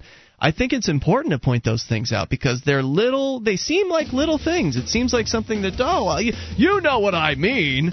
Well, yeah, I know what you mean, but why don't you say what you mean? Because words are important. Words have meaning. And if you're constantly speaking in those collectivist terms, then you are unwittingly grouping yourself in with something that you might not otherwise want to be associated with. So they're taking my money to do it, I can tell you that much. It doesn't take a long time to point those mistakes out, and I think it's very powerful when you try to adjust yourself. Hour 3's coming up. Free Talk Live. This is Ian. Have you heard of the Millionaire Patriot? You should. He has a free handgun and 5 days of firearms training waiting for you. That's right. You can attend 5 days of world-class gun training at Front Sight Firearms Training Institute and secure a 30-state concealed weapon permit, all for pennies on the dollar. Plus, if you act fast, the Millionaire Patriot will give you a free Springfield Armory XD pistol in the caliber of your choice. Now is the time. You and your family need to be armed and trained to levels that exceed law enforcement and military standards. Front Sight provides such training without any boot camp mentality or drill instructor attitudes. And the Millionaire Patriot is paying his own money to help you get it. This is real. Thousands have already taken advantage of it, and you should too. Don't miss out. Secure a Front Sight defensive handgun course plus 30-state concealed weapon permit for pennies on the dollar and get your free handgun. Go to frontsight.com today. That's FRONTSIGHT.com. Go to frontsight.com for your training and free gun. Again, that's frontsight.com. This is Free Talk Live. You can bring up what you want. Just dial toll-free as we launch here into the third hour of the program, 800-259-9231. That number brought to you by SACL, C-A-I. It's 1-800-259-9231. Tonight, it's Ian with you. And Julia. And Mark. And you can join us online at freetalklive.com. All of the features are free on the site, so enjoy those on us. That, again, is freetalklive.com. Here in New Hampshire, we've had a law enforcement against prohibition officer. His name's Brad Jardis. We've had him on the show in the past a number of times. He has been very brave in that he has stood up in favor of ending drug prohibition. And he has done this while on the job, while on duty as an active law enforcement officer. And it makes him outstanding because most of the law enforcement against prohibition members are, well, they're retired. So they don't really have as much on the line as Brad Jardis does. Sure, they're getting their pension. It's over. Right. They don't have a career to be concerned about, or they don't have to worry about retaliation from the department or anything like that because they don't have a department anymore. But Brad has stood up in favor of ending prohibition. He stood up in favor of decriminalizing marijuana and has done an amazing job of it, especially considering that they have targeted him. They have gone after him. And, of course, their going after him has just only brought more attention to Brad. He's gotten newspaper articles now as a result of the local police department for which he works suspending him. They've suspended him with pay now, pending an investigation on who knows what. They're going to try to stick him with. I'm not sure how this is all going to play out, but that suspension resulted in him getting a story at the Raw Story, rawstory.com, and now there's, I guess, a follow-up story being written because the selectmen out in the town that he works had originally scheduled a hearing for him, a public hearing based on, what had happened to him from the police department, and then they decided to cancel that public hearing, even though he did everything he was supposed to do within the amount of time that he was supposed to do it. He jumped through all the legal hoops that was necessary, and they still canceled the hearing. So he's dealing with all kinds of just nonsense coming from the establishment, coming from the system, because he stepped out from the official thin blue line and decided to take a position that was contrary to what the police chiefs of this country might want him to take. And so he's felt a lot of heat for that.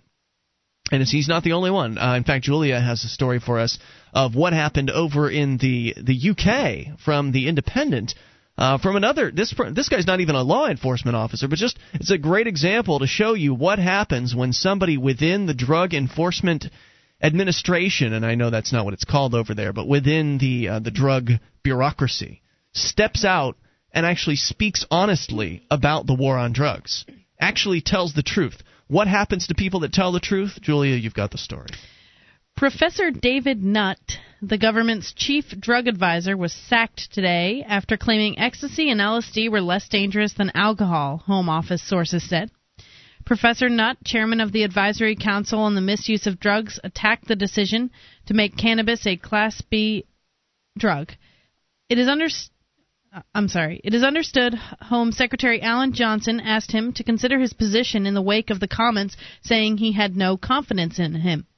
In a lecture and briefing paper for the Centre for Crime and Justice Studies at King's College, London, Professor Nutt attacked what he called the artificial separation of alcohol and tobacco from other illegal drugs. That is genius, because it really exists out there. I can't even tell you how many times I have friends and people I know who say, I don't do drugs. Yeah. But they drink every week. Yeah. Yeah. And we hear it all the time on this show as well from people who will get into a discussion about ending the war on drugs, and they'll talk about alcohol as though it's no big deal. Yeah. It's not a drug. They've said it's not a drug. Well, yes, it is. And in school, actually, I remember, and this is probably where this stems from, but in school they call it drugs and alcohol. As though there is when a they teach drugs and alcohol class. That's what they call it, as if it isn't a drug. It's a drug by definition. It has it is a chemical that alters your brain chemistry. It alters your state of consciousness. And, of course, you don't have to have a state of consciousness alteration in order for it to be a drug, because there are clearly other drugs out there that operate in different areas of your body, not necessarily altering your states. But a chemical altering your body's chemical composition, pretty sure that's the definition of a drug. if I'm not mistaken. And alcohol can do that. Like, anytime I've eaten ecstasy and anytime I've gotten really drunk, I'm telling you, I can You mean walk separate straight. times? Right, like not together, but I can walk straight when I eat ecstasy, even if I eat a lot of ecstasy. I mean, you could get to a certain point where you'd be pretty out of it, but you're much more clear-headed. And the after effects, as far as the next day is concerned, your body feels worse when you drink a lot of alcohol. You lose your motor skills. I mean, this kind of stuff just doesn't really happen with LSD and ecstasy, especially if you use it moderately. Yeah, I don't know what he's, where he's coming from as far as them being less dangerous, LSD, ecstasy versus alcohol, but it seems to me that ecstasy is certainly not as dangerous. Ecstasy, I believe, with the exception of marijuana, is probably in my personal opinion, the safest what would be considered a hard drug, I think, to most, that you can take. I absolutely believe that. If you look at the statistics based on how many deaths are caused by ecstasy, which are mostly caused by the illegality of it anyway, I mean, the evidence is just there. Well, deaths are certainly a great example. People also are a great, something to look at as far as what makes something dangerous. But I think that some people consider, like, say, when it comes with LSD, that I've heard people that I consider experts say that there's some point in taking ecstasy where, people just, their brains aren't the same afterwards. That goes away. You're talking to somebody who, there was definitely a time in my life where I ate too much ecstasy, I'd say. Mm-hmm. Probably like a 3-month period where I was just doing it very, very often. Mm-hmm. And slowly, over that time period, I started to become a zombie. Now, I was eating it on a multiple times a week basis for 3 months straight. And by the end of that 3 months, I was pretty out of it. But once I stopped, it went away completely. It wasn't something that stayed. And now I use it a couple times a year, and it has no effect at all. I just don't believe it. I wouldn't believe it if someone told me that. I don't know. Remember, there was a chart that came out, and I don't remember where it was from. I feel like it was from the UK, but there was a chart that came out that listed the various different drugs out there, and it included alcohol and their addictive quality and their danger. Right?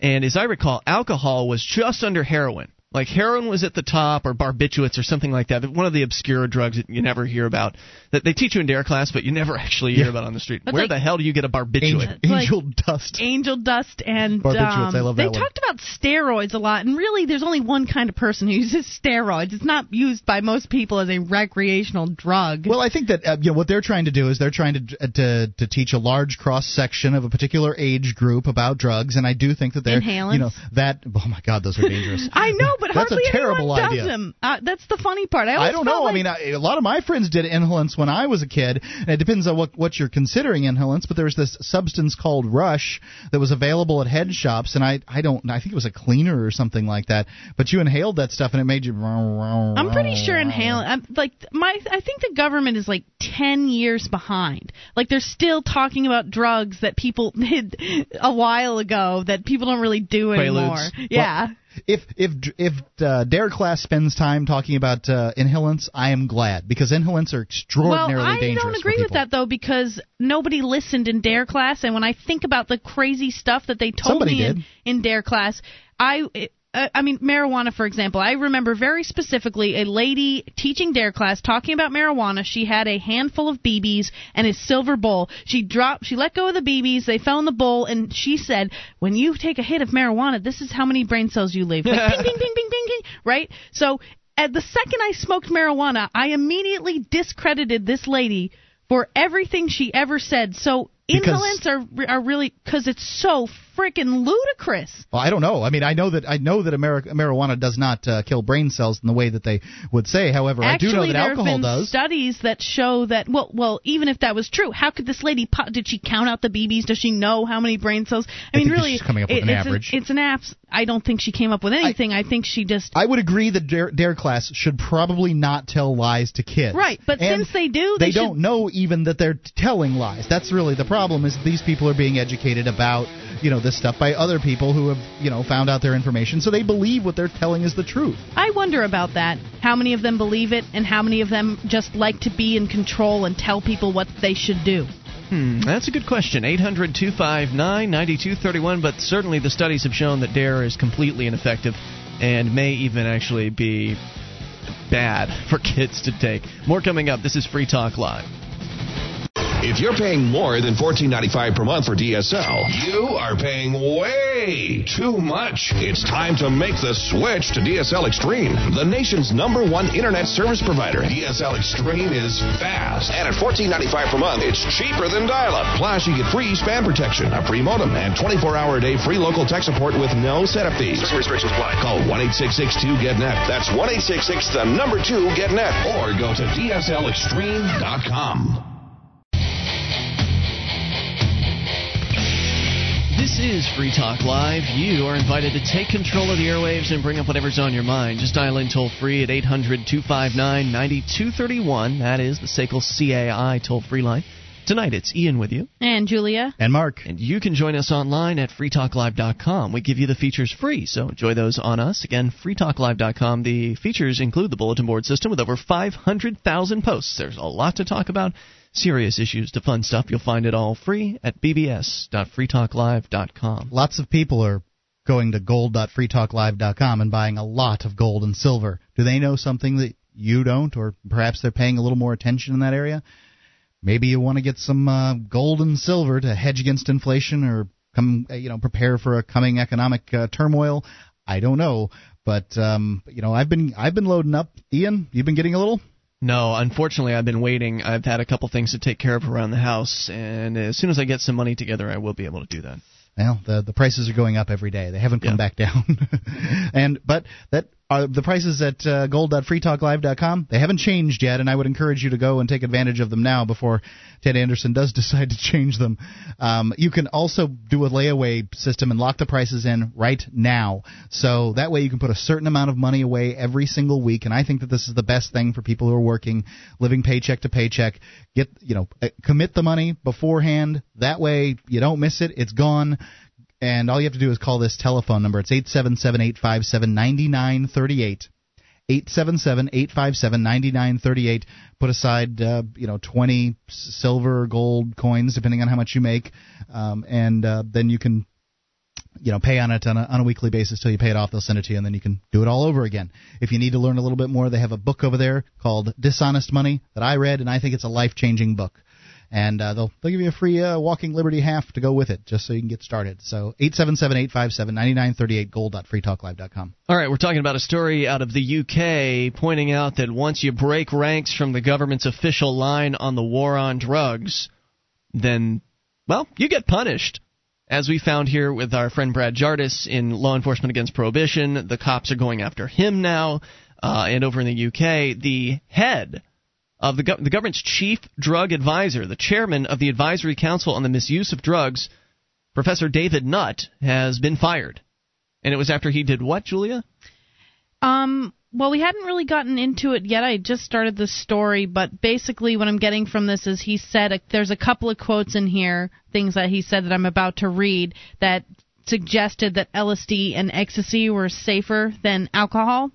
And that was not a very popular thing to say, as it generally isn't with government officials. Right, because alcohol is legal. We can't have him out there saying that these illegal drugs might be possibly safer to use. It's so funny, too, when people make that claim, because you can, if you're talking about nothing but deaths, if you're not looking at any other factors at all, alcohol kills so many more than pretty all illegal drugs combined, I believe. That's a correct statement, is it not? I would say that it probably is. I know that that prescribed medications, prescribed drugs, kill more people than unprescribed ones. So even illegal and illegal. Well, I guess they're illegal if you take unprescribed drugs. But so prescribed ones kill more people than unprescribed ones. Right.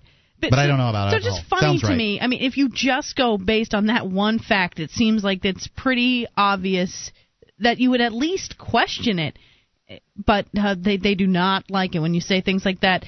He says all drugs, including alcohol and tobacco, should be ranked by a harm index, with alcohol coming fifth, in his opinion, behind cocaine, heroin, barbiturates, and methadone. Tobacco, he believes, should rank ninth, ahead of cannabis, LSD, and ecstasy. He also repeated his claim that the risks of taking ecstasy are no worse than riding a horse. I imagine that has to do with the number of deaths. I'm not exactly sure on the number. The last time I looked, which was several years ago, I believe it was an average of 14 deaths a year. And is that worldwide? I believe so.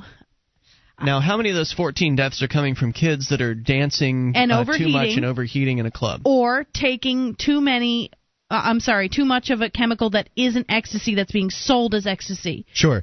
And this can be very confusing because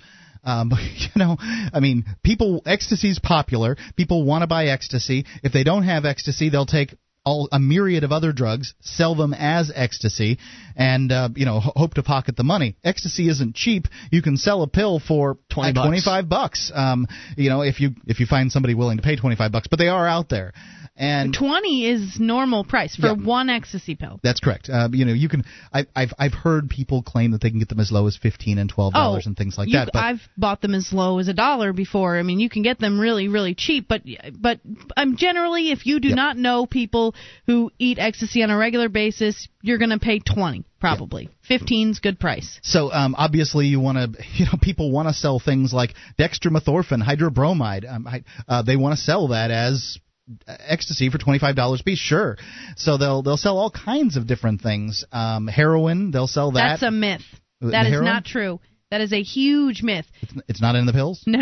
Okay. That was a huge myth that went around for a really long time. They've actually never one time found any evidence of heroin in ecstasy, and heroin's pretty expensive. It does make sense that they'd rather sell you talcum powder. Right. I think that was heroin. A scare story that they kind of. I think that might have been government generated. Like, you never know what's going to be in your pills. It could be heroin. It's more likely to be like caffeine and speed, those kinds of things. Yeah, but you can get really dangerous with like some of those weird chemicals like I don't even know all the names of them, but there's some chemicals out there that are really dirt cheap that at high doses cause your body to overheat extremely. And if you get a pill that has something like that in it, I mean, that's when kids die from ecstasy, and it's not even really ecstasy. So what you're saying here is that ecstasy itself, the pure chemical MDMA, which is what the actual chemical is safe relatively compared to alcohol. However, what you're getting out on the street or buying in a club or something like that may not have MDMA in it at all, or may have MDMA mixed with other things. Right. And so just because this drug advisor is saying, well,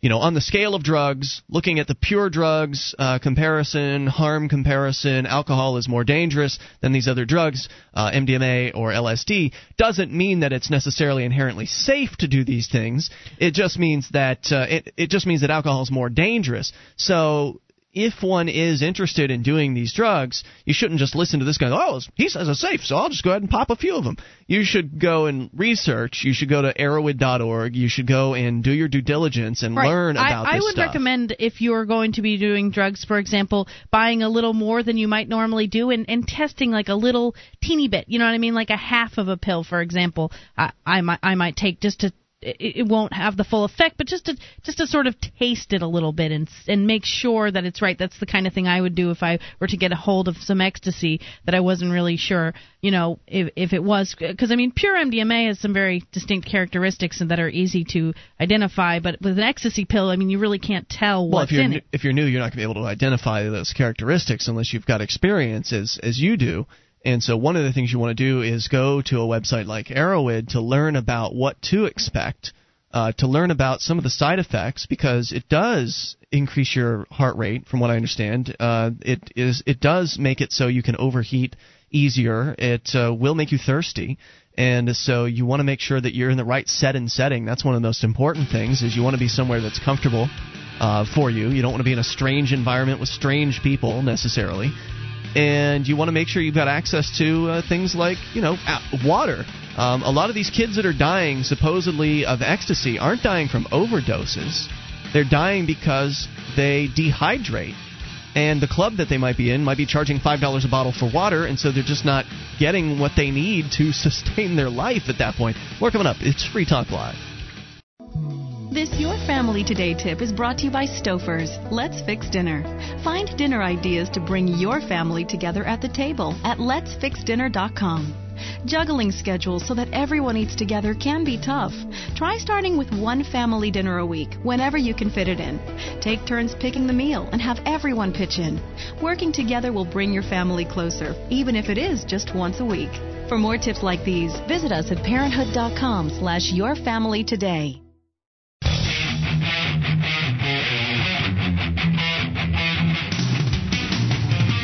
This is Free Talk Live. You can bring up what you want. Just dial in toll-free, 800-259-9231. That is the SACL CAI toll-free line.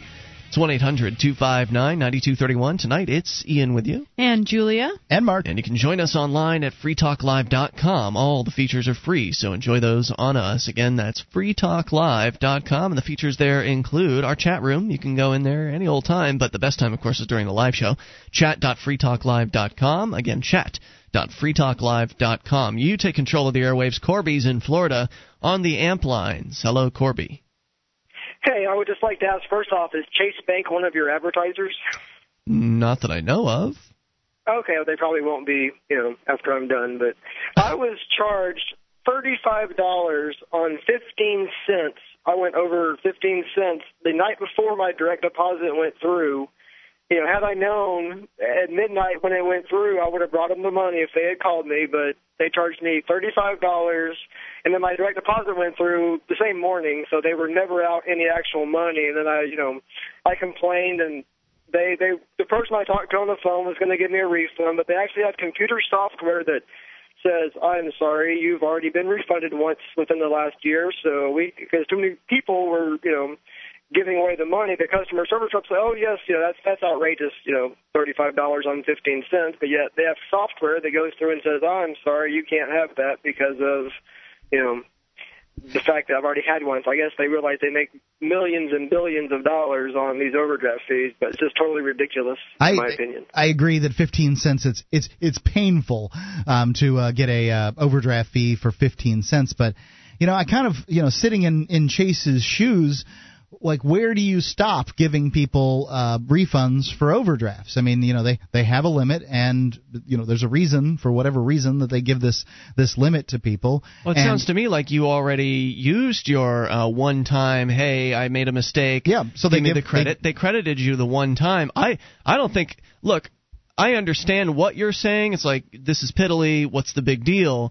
But for them, their rule is, and you agreed to this when you signed up for the account, that if you go below zero in your account, that they charge you an overdraft fee. It doesn't matter if it's 1 cent or $15. And I've paid plenty of overdraft fees in my time, Corby. So you you overdrafted once, and you got them to waive the fee in that case, and that should have been your warning to say, hey, be a little more careful next time, and it looks like you blew it. Well, actually, I didn't join this bank. I was a member of another bank that got bought by Washington Mutual, got taken over by this bank. Now, I should have changed bank because I had problems with Chase in the past, 10 years ago. Mm-hmm. But but WAMU would probably have done this something similar. Maybe they would have given you two. I don't know. I mean, I've banked with both. That's the difference of customer service of a huge conglomerate, international company versus. It's like I heard this thing on the radio today that said, you can't stay in business for 50 years without treating your customers right. Well, Chase has been around for 150, whatever years since J.P. Morgan and Chase had a company, and they realize they make more money off of fees than they do loans. So to me, it's just outrageous. But I wanted to vent to someone, and nobody else will listen, so I'm calling you guys. Well, I can tell you what, I've probably paid more overdraft fees than you have, Corby. I doubt it. I do it planned. The other day when we were talking about me eating out, and then at the end of the call you said, as long as you're saving 5 to 20% of your paycheck, and of course I live paycheck to paycheck is my goal. I've been, I'm a gambler, so I have times where I have lots and lots of money and times where I have no money. So I've had planned, I've paid $5 a gallon for gas because I knew I would have an overdraft fee, but yet I had to get to work. So, I've paid probably, it's a lot. So, yep. To me, it's so cruel because if somebody has an overdraft fee, I wasn't even broke. I had cash at home. I would have brought, I should have left with a little bit higher buffer, but what it was, the tip at a restaurant, and people laugh at me, well, you do your checkbook, right? And, of course, I look online and see how much money I've got, and all day long on Monday it said $60-something, so I thought, okay, cool. And then some companies don't turn in their things on time or they don't show up, and it just, but The ironic part is that my direct deposit was that night, so it was midnight to 6 a.m. They were out 15 cents. They were never out. They act like it's at risk, your money, but it's really frustrating, man. So is January 1st. They're changing their own policy. If it's less than $5, they will not. They said they're going to be no overdraft fees for less than $5, but they're not starting until next year. Corby, I got a great piece of advice when I was learning to play tennis from the pro, and at the court there, and he said, if you don't want the close calls to get called out, don't make it so close. You can ace them. You can ace them by getting the ball closer inside the court. You don't have to get it right on the line. And when you hit the ball near the line, some of the time you're going to get called out. And you got called out, and I'm sorry for it, man. But you're playing close to the line. Yeah, I agree with that. What you're saying there, Mark. Now, question for you, Corby: is this an account where there's a minimum balance, or else there's a fee for going below a minimum balance? No, it was a free checking account. Okay, because some free checking accounts you still have to put in, a minimum of, they don't charge you fees in other areas, but you still have to have $100 in there or something like that. Maybe what you should consider doing is, you said that you were at $60 and you felt okay about that, and then something happened, you went out to eat, and you just, for whatever reason, you didn't realize it wasn't going to work out, and it didn't work out. But like Mark is saying, you're playing close to the line. Maybe you should set your line up at $100 in your account and not use your checking account unless you've got more than $100 in it. It's tough. It takes a certain amount of discipline. Well, and I hear what you're saying, that you're living paycheck to paycheck, and that you're choosing to do that. I quit my job this week too, so that's another story. But that is another story. But even when you're living paycheck to paycheck, there are still things that you can do to lower your costs of living to where you can have that buffer zone that'll keep you safe from getting hit with those fees. Cut out some of if you've got habits, cut them out if you possibly can, or cut them back. Do you smoke or anything? Hydroponic is very expensive, so that's What's expensive? Hydroponic is very expensive marijuana, so I can't. So you've got a cannabis habit then, is what you're saying. Well, it's not my fault they make it illegal and make it so expensive. So, I have a choice to pay what they market. I have friends where I can get things free in other cities, but here I kind of have no choice. So maybe you should buy some regs and get a vaporizer. Maybe you should grow your own. Yeah. You could. I would, but right now I'm living in an apartment that they have access to, so it's just not really too convenient. Right. But I just need to get past. I realize it's my own fault, but it's just so ironic that my paycheck did go through that same night. Had they been out at everybody's always got their story, right? Yeah. Well, hold on. Where is the recommendation? If this was somebody drinking beer, Ian, what you would tell them is, hey, cut out the beer 3 or 4 nights a week. Corby, quit smoking so much damn pot. You want to have a little money in your pocket? But still, you're a freaking stoner, dude. Cut it out. Whatever works. Well, it's better to jump. I'm only on the second floor, but some things help, so I'm not ready to tackle that yet. Well, I don't really see anything. I mean, he was ranting about the bank account, but he's pretty much admitting that he's right now choosing to live paycheck to paycheck, and he accepts that, and he likes smoking the marijuana. So, I mean, if that's the way he wants to live right now, every action has consequences. Right. If he's willing to deal with the consequences. In exchange for being stoned, you can be a servant of the bank. Yeah, and they probably won't put any manacles on you or a neck lock. Say again, Corby. I said you can be a servant of the bank, and they probably won't put manacles on you and some kind of chain around your neck. I know, but I had to vent to somebody. All right, brother. You vented, but you didn't have something to vent about since we're venting. Okay, very good. You vented, but you didn't get much empathy, I don't think, out of us on that one, Corby. Well, I got the biggest bonus I've ever gotten. I found out a few days ago that I was getting a $1,000 bonus, and there's all kinds of reasons why that normally doesn't happen. And this one, I personally had a huge effect. So everyone that I work with, all the managers I work with at my store, bonused a lot more because of me personally. And it was How do you handle that when you get the bonus? Do you go out and buy a bunch of stuff, or do you put most of it away? It just kind of goes in my checking account. I don't know. That's good. So you're saving. You treat it like found money. I guess, yeah. You're not going to go buy a big screen TV or something like that with it. No, I'm not going to do that. I might do something. I don't know. Maybe go out to dinner. But I got my check, and the government takes 40% of bonus checks, so I only got $600. Oh my God! I was very angry. Very angry. Toll-free number. So disheartening. Man, 40% of bonuses? Yes. Yeah, it's crazy. That has to be because of the bankers, bonuses and people not liking that stuff. Toll-free number is 800-259-9231. That's the SACL CAI toll-free line. You can bring up what you want. This is Free Talk Live. This program is brought to you by FreeKeene.com. FreeKeene.com features audio, video, and blogs chronicling the transition to a voluntary society. FreeKeene.com also has comments and discussion forums so you can be heard. FreeKeene.com. This is Free Talk Live. It is your show to take control of if you dial in toll-free to 1-800-259-9231. That's the SACL CAI toll-free line. You can bring up anything, 800-259-9231. And, of course, you can join us online at freetalklive.com, where we give you the features for free. And if you enjoy this program, you can become a Free Talk Live amplifier for as little as $3 a month. And that will get you access to things like the AMP-only call-in lines, the chat room, the forum, and more. And plus, you'll be able to help Free Talk Live get on more radio stations around the country, bring more Internet listeners on board, and expose new people to the ideas of freedom. Head over to amp.freetalklive.com. Though it won't necessarily buy you empathy. We just had Corby on the line a moment ago from the AMP line, and he was complaining because he got an overdraft on his or an overdraft charge on his bank account because, well, he overdrafted. And I just can't say I feel sorry for him. I can't say I'm surprised that the bank would do that, especially when he'd already overdrafted once and had been and had the fee waived. Because normally that's what you can do. If you get surprised and, oh my gosh, you didn't realize what was going on, and they hit you with an overdraft, you can go in and say, look, I'm sorry, I blew it. Can you waive this one? They'll do it. It's people like me and Corby that keep banks in business because we pay those big old fees, the $35 for.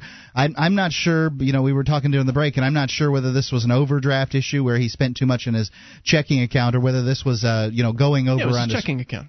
That's what you believe. I disagree. Well, Julia said it was his checking account. So it's a majority now? That's right. Okay. I'm the sheep people. The vote is here that 2 versus 1. I say this was a credit card, and he went over his limit, and this was an over-the-limit fee. And, Ian, I'll bet you've never even been to the limit on your credit card. He said he had a direct deposit. Yeah, he said direct deposit was going into a bank. This sounds exactly like my checking account. He said it was an auto pay. No, he said he had a direct deposit from his paycheck. What difference does it really make? Well, you're the one making an issue out of it. I'm saying I disagree. And we're telling you... And Corby could call in tomorrow and confirm that I am right. He said it twice, at least twice in his call, that he was expecting a direct deposit, and the direct deposit came in at midnight, but because he ate out that night and, charged a tip or something like that, it went over. So, the point was... is that's just the way things are. And I had suggested to him that, we found out he ended up having a marijuana habit that was a big expense in his life, and we don't really know what... He could get a vaporizer, and the marijuana would go further. Exactly. That was my suggestion, is that he picks up a vape. Of course, then again, he has no money, so I don't know how he's going to buy a vaporizer. Well, it's not that he doesn't have money, it's that he lives paycheck to paycheck, so I think he molds his money around, you know what I mean? Like, he gets paid, he says, woo, I got $1,000 or whatever, and so I'm going to buy a vaporizer, and I'm going to go out to eat, and I'm going to do this. I don't really get the feeling that he said sometimes he has too much money, sometimes he has no money. I think he just spends. Yeah, look, they don't teach you how to handle your money in government school, that's for sure. But it seems to me that if you don't have $100 to your name, you shouldn't be going out to eat. Am I wrong about that? I have to agree. Julia? I agree too, but I also have so many young friends who do this, and I think it just seems normal. It's what people do. Sure, they were raised. I'm not saying it. If you're 16 years old, 17 years old, you spend all your money from the allowance that week, you're still going to have a refrigerator full of food and a place to go sleep. So your parents never really teach you about saving money, and it's tough. My parents didn't teach me. Stories like this really point out exactly how wealthy we are as a whole in America, because he knows that he's going to get to eat again. You know what I mean? It's not like he's starving. Mm-hmm. People in other countries that have spent their whole entire lives scraping for food would kill to have that much money and would probably save every penny. It's true. Let's continue with your calls. Go to Sam in Michigan. You're on Free Talk Live. Hello, Sam. Hi, guys. What's on your mind tonight, Sam? A recent interview I heard with a tax attorney out of Louisiana. Tom Cryer is his name, created a website where he provides his memorandum of law that he constructed, Truth Attack. That's truthattack.org. And at the resources box, you can access the memorandum of law that explains the intimate details on income tax fraud as so-called practicing licensed attorneys have engaged in all of their professional careers. And as Tom Cryer eloquently stated in the interview, that once he examined the statutory code for income taxes, he discovered that, yes, indeed, he had been defrauding and extorting. So, with the new knowledge, he ceased filing returns and paying income taxes. So the infernal robbery squad came after him, of course, right? It's patriotic, if nothing else, that the IRS, maintains the shackles of monetary enslavement, right? So he took them on and he defeated them, and so you can now for the first time have a commanding, intimate knowledge from his memorandum of law, which happens to 110 pages, and so now you can become empowered, enlightened to. All right. Finally, so what's he charging for all this? The memorandum of law? Yeah. Well, if you go to truthattack.org and you check out the resources box, you will discover that once you go to the resources box, it's free. Oh, good. That's great. Excellent. There are a few people that have managed to take on the IRS and win, and I'd heard his name before. I certainly support them. It seems like it's still a roll of the dice. It's a tough gig, man. I think that's great that he's giving the information away. I think that's it's a hallmark of quality. Whether or not it's the truth, I don't know, but it's certainly something that you can go to truthattack.org and find out. It's something that someone can take a look at and ascertain for themselves without having to lay out hundreds of dollars in cash for some sort of magic method that is promised to be the savior and to allow you to escape from the system. That's whenever somebody's charging for their secrets, it always raises a red flag with me. Thanks for the suggestion tonight. Any other thoughts? Yeah, real quick. He, in conjunction with that, has launched what's called the Tea Party Square movement, I guess, as you call it, and it's all based on the facts that he proved when he did, in fact, defeat the IRS, because they did come after him for, tax evasion. So whatever you want to say about truth and previous parties who attempted. The problem with previous attempts is, here's how simple it is for a judge or a persecuting attorney to condemn and convict someone. All they have to ask is, are you a U.S. citizen resident, and do you live or reside at this address? That's all they got to ask. If you respond affirmatively, well, you go to jail. Well, how would you suggest responding? I'm not a U.S. citizen resident because I do not live, reside, nor am I domiciled in the District of Columbia, nor any of the federal territories. And that's what he did? Federal charter, he did that in court? Pardon me? And he actually did that? I haven't actually read the memorandum of law because I don't actually have a computer. I see. Well, thank you for the call tonight. I appreciate hearing from you. It's an interesting speculation, and it's one of those kind of magic phrases that some people claim will have an effect, and I think it all depends. I wouldn't walk into court expecting them to do anything, to bow down and oh wow, he answered that in the right way. Well, we're not going to put him in a cage. Because they'll put you in a cage if they want to. And I don't think it really matters what you say. Personally, I would love to be proven wrong on that, and in that case, he wasn't sure. Let's go unscreened to the amp lines. You're on Free Talk Live with Ian, Julia, and Mark. Hey, it's Johnson. I have a quick tip on the over-limit or overdraft account fees. Okay. For the listeners. The quick tip is to set up a spending account and a bills account, so that essentially you've got your spending, which is sort of fast money, and your bills, which is sort of slow money. And what you do is, so you allocate yourself a certain amount of spending cash into your spending account. So that way you're forcing discipline on yourself by putting your money in separate sort of digital boxes, which will still allow you to use your debit card or your credit card. But when you overdraft, you know it's time to stop. But you're overdrafting, you set up the accounts to overdraft into one another so that you always have money. And when your accounts overdraft, you're overdrafting to your own money, not the banks, so they don't charge you. I'd also like to add with that you can set up direct deposit to go into different accounts, and you can divide up. So, like every week, let's say you get $1,000, you could put $700 in one, $300 in the other, or whatever. But you still need to have that financial discipline to not just spend out both of the accounts at the same time. That's true, but that's true. It's less, though. It's much easier when you set it up in advance. You set up these sort of boxes, so you don't have to really think about it as much.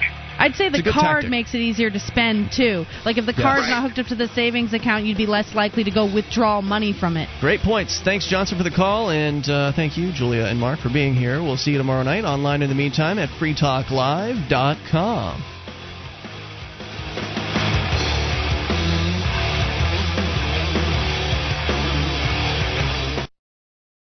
The following edition of the Mark Interview Series is brought to you by the Free Talk Live AMP program. Become a Free Talk Live amplifier today for as little as $3 a month. Get perks and help us get on more radio stations and more internet connections at amp.freetalklive.com. That's amp.freetalklive.com, and here's Mark.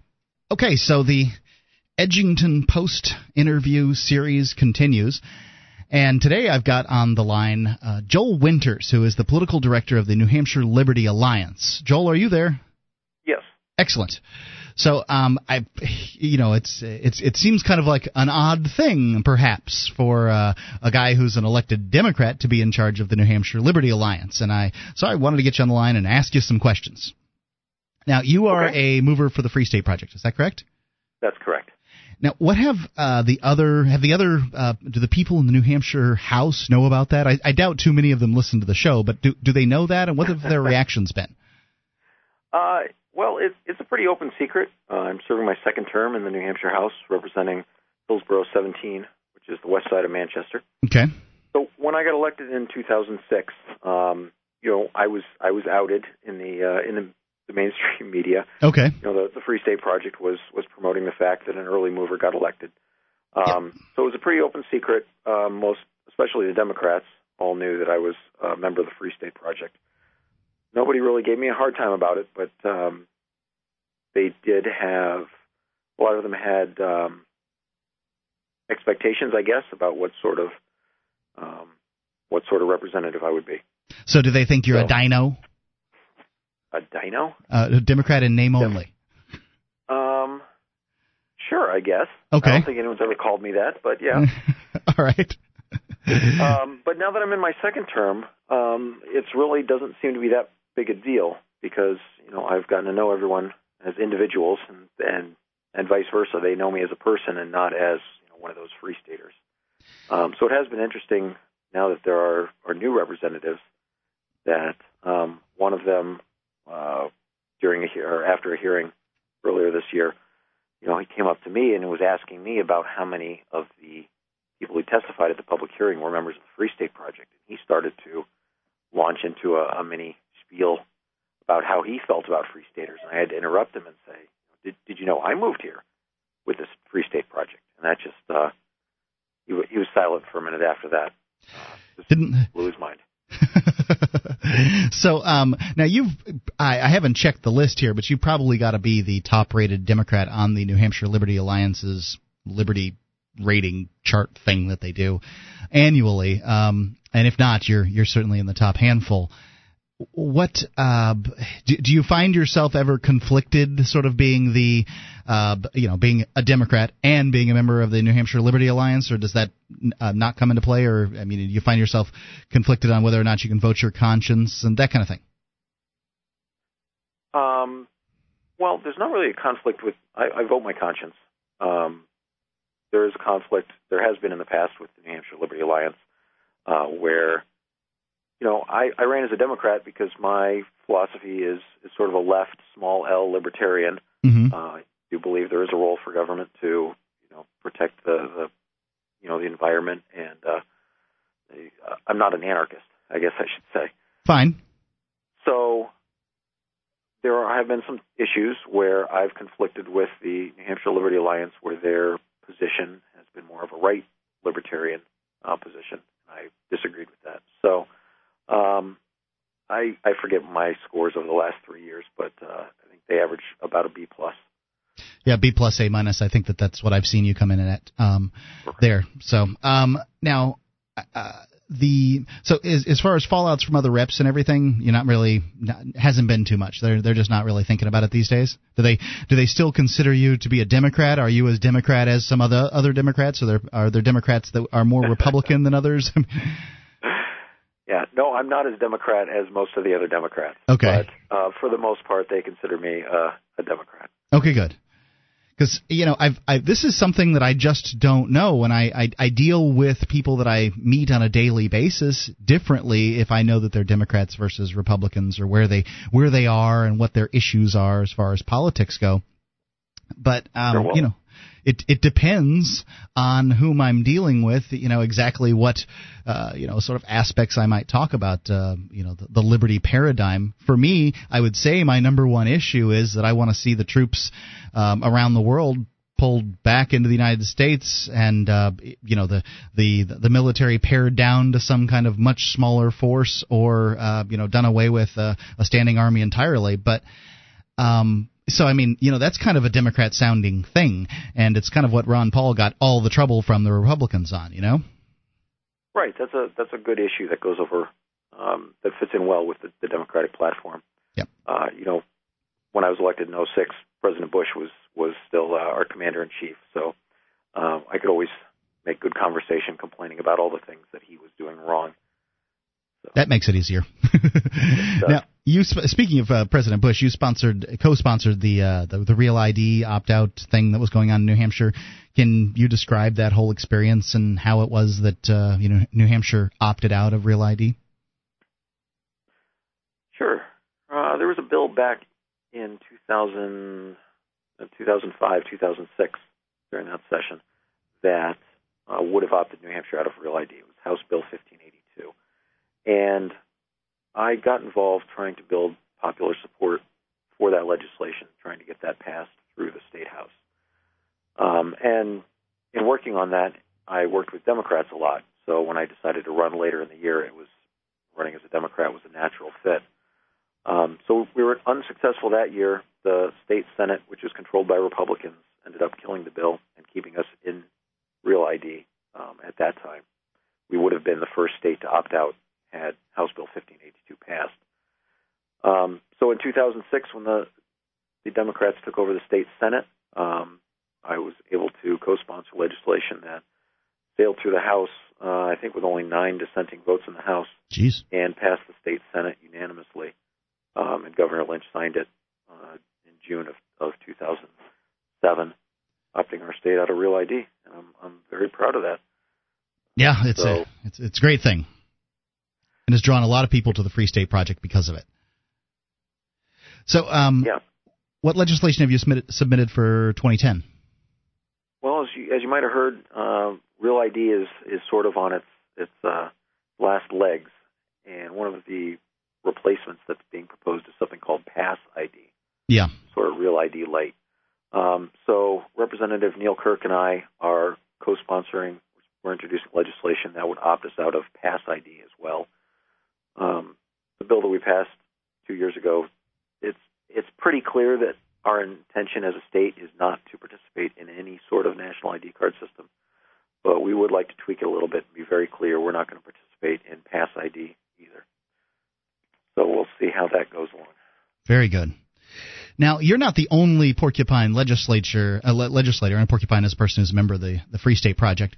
You're not the only one. It's my understanding there are 4, and then there's a couple friends, and then there's like 23 or 24 people that are rated A+ by the New Hampshire Liberty Alliance. So you've got some backup there as far as pro-liberty legislation in the House. And I'm wondering, what kind of impact are the Porcupine legislators having in the government in New Hampshire at this point? Well, the early movers, we're all individuals, so we all do things differently.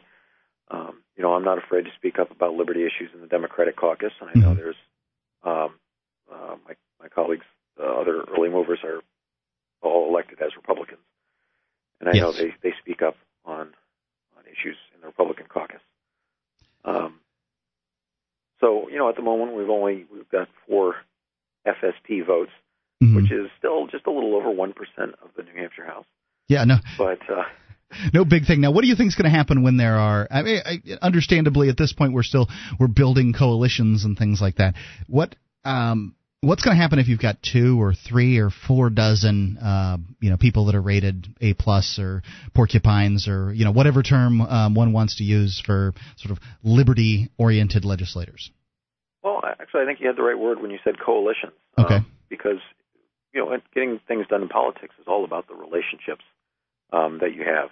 So, while I've got a good relationship with, a few dozen Democratic representatives that I can go to on individual liberty issues, the more FSP movers that we have elected up there, each of them will have their own, few dozen relationships.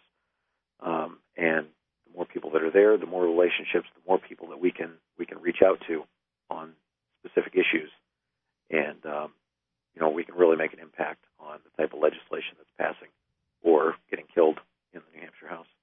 Yeah, because at this point, I like to talk about government being a giant snowball that's rolling down the hill, and in most places, Washington and most states, that snowball is in a free fall. I mean, it's running down the hill, and there's nothing to stop it.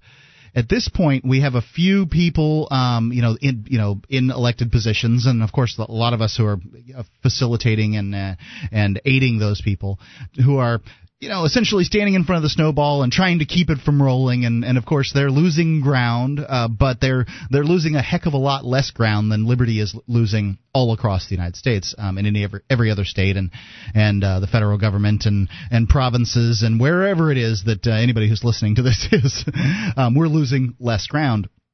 But, the more people that we have there putting hands against the snowball, the better off we're going to be.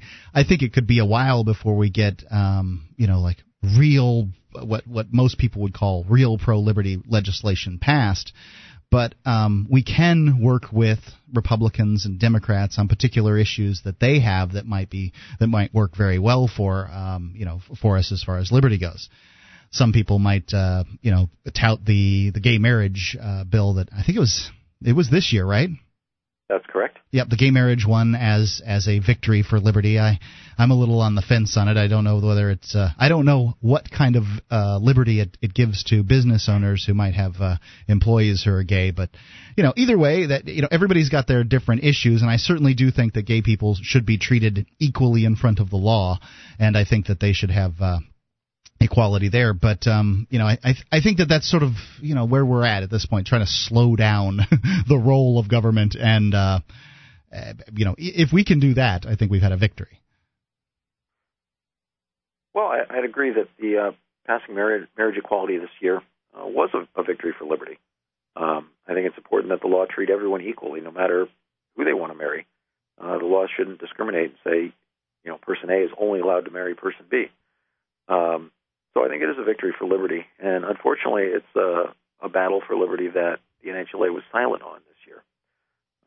So I hope, unfortunately, libertarians sometimes get a reputation for being Republicans who smoke pot. Yeah. And there are a lot more liberty issues than those. So I'm hoping that the New Hampshire Liberty Alliance will sort of broaden its focus and, take a position on some of these other liberty issues that maybe Republicans don't support, but we do agree with Democrats on. And I think that's I think that's the great thing about you being the political director, being a Democrat of the New Hampshire Liberty Alliance, is it gives it some more. It has been viewed by Democrats as a Republican organization, perhaps a fringy Republican organization, but a Republican organization nonetheless. And I think having you as the political director is a very good thing. Now, right. Well, it's frustrating to see. I'm looking at the report card on my computer right now, and to see representatives who are rated A+ by the NHLA, yet they voted against overriding the governor's veto of the medical marijuana bill. Mm-hmm. I'd like to see the report card be a little broader and catch both parties doing something right, and not just the fringe Republicans, as you said. Yep, I sincerely hope that you could do something about that yourself. So, I was looking here through the list as you were speaking too. Now, over here in Keene, New Hampshire, we have a contingent of people who, by and large, it's Keene. Certainly, Keene's got its name from doing civil disobedience from the Free State Project, and I'm wondering, since you're talking about medical marijuana, what role, if any, do you see for civil disobedience in the liberty movement? Well, everybody has their own techniques for trying to advance liberty. So, if civil disobedience is your thing, sure, go for it. Actually, I think I was the first early mover to get arrested for civil disobedience. Really? What was that? I was petitioning outside a post office back in July of 2004. Uh-huh. And the police came and said, you can't petition here. And I said, yes, I can. This is public property. I have every right to be here. And so when I refused to leave, they went ahead and arrested me, took me down to the Nashua jail, and ended up getting released about after 90 minutes. And they ended up dropping the charges eventually. Sure. But I guess there's two types of civil disobedience. One is where you go out and make a big event and plan to get arrested. And the other type is when push comes to shove, when law enforcement is there and says, hey, what you're doing, we're going to arrest you unless you stop what you're doing. And if you have the courage to say, look, I have the right to do this, and I'm not going to be intimidated, that's a different type of civil disobedience. Yep. So, do you think that the pot protests specifically in Keene, and I think they had them in Manchester and Dover also, do you think that they played any role in the legalization of marijuana, or the legalization of medical marijuana bills passage, or the failure, I guess? Well, I know a number of representatives who told me personally that they were considering not supporting the bill, even though they had in the past, because of the press that these 420 protests had been getting. That they thought it was, the issue had become cloudy. Yep. When it was about helping sick people, they were all in favor of supporting the bill. But when people are out there smoking marijuana in public, then there's a lot less sympathy for people who do need marijuana for their medicine. So, do you think it was disappointing? These people who, and I understand that they've been asked by some activists to stop the protests, that the focus could be on the medical marijuana override. So it's disappointing that they didn't do that. Now, the people that the representatives that said that they weren't going to support it based on that they might not support it. Do you know if they did in fact support, vote for or against in those cases, or do you know? I guess. I know at least one went ahead and did support the bill, but one of the reasons that she was considering changing her mind was because of the protests. Yeah. I'd like to know who these people are who are going out and protesting. I don't get off work till 5 o'clock. Who has time every afternoon to go out and smoke marijuana? People have different schedules. I don't know. Wow. I mean, it certainly wouldn't fit into mine. Nice. So, do you think that civil disobedience, by and large, can result in more freedom in New Hampshire? Is it an issue of the right issue at the right time? What do you think in general about civil disobedience? I guess. Sure, I agree. It can result in more freedom. It worked for Gandhi and for the civil rights movements. When you use civil disobedience to highlight the absurdity of some of our laws and really draw people's attention to that, I think that can be effective. Now, I guess I want to change tracks here and talk about sort of the Free State Project and moving to New Hampshire. Do you ever regret having picked up your whole life and moving it here to New Hampshire for the Free State Project? not at all. Nope. Warmer winters. You never regret that part. No. Nope. Doesn't bother you. New Hampshire's the best place I've ever lived. Excellent. Really glad that I moved here. Cool. So if there are people out there, and there are, that are considering their move to New Hampshire as part of the FSP, is there do you have any advice for them to help them to be as effective as possible in bringing about liberty in our lifetimes? Well, if you're interested in getting involved with politics here in New Hampshire, you can get involved with the New Hampshire Liberty Alliance. Coming up next month, we're going to start reviewing all of the 2010 legislation. You can do that from your home wherever, too. You can do that anywhere you've got an internet connection. That's correct. If you're one of those people who has one of those different schedules, you can do it at 3 a.m. in your underwear in front of your computer. I've done it. Yep. So you can get involved with that. If you want to learn more about, if you're planning on moving and you want to start getting plugged in and learning about the local politics, on Sunday mornings, you can read online. You can read the political columns in the Union Leader and the Nashua Telegraph, which is a great way to follow. Get in just a few minutes, you can follow the political scene in a nutshell.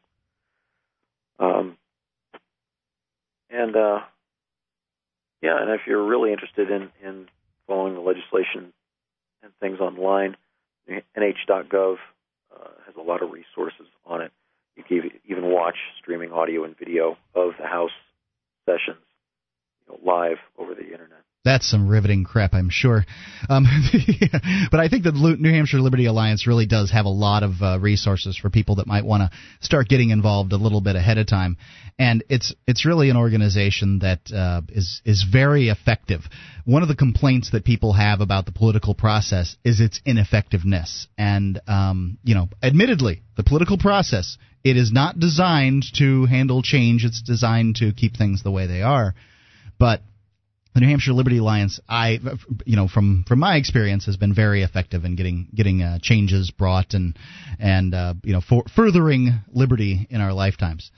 So I think that one other thing. So let me throw a couple of ideas out there and see what you think about people who might move. And what do you think about not telling anyone ever that you're a Free State Project member? Well, when I first moved, moving to packing up, as you said, packing up in your whole life and moving to another state, it's a life-altering experience. Yeah. So when you first make the move, you want to tell people about it. You just made this major change in your life. You see things a different way, and you want to share that with everyone. It's fun to watch the new movers when they get up here, and they just can't wait to tell everyone that they're moved here with the Free State Project.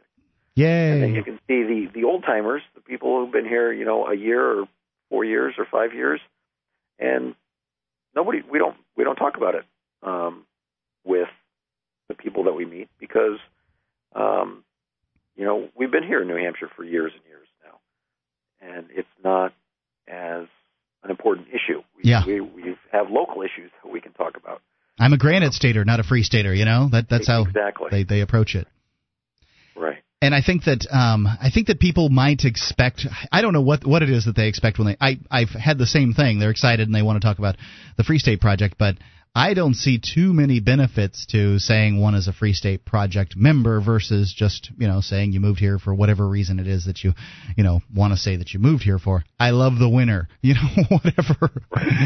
I like to ski, whatever reason it is that one might give. I don't see too many benefits to stating that one is a Free Stater, unless you have a nationally syndicated radio show, and which point you cannot hide that fact. But I don't think many of the locals. There's nothing wrong with keeping that to yourself. Yeah.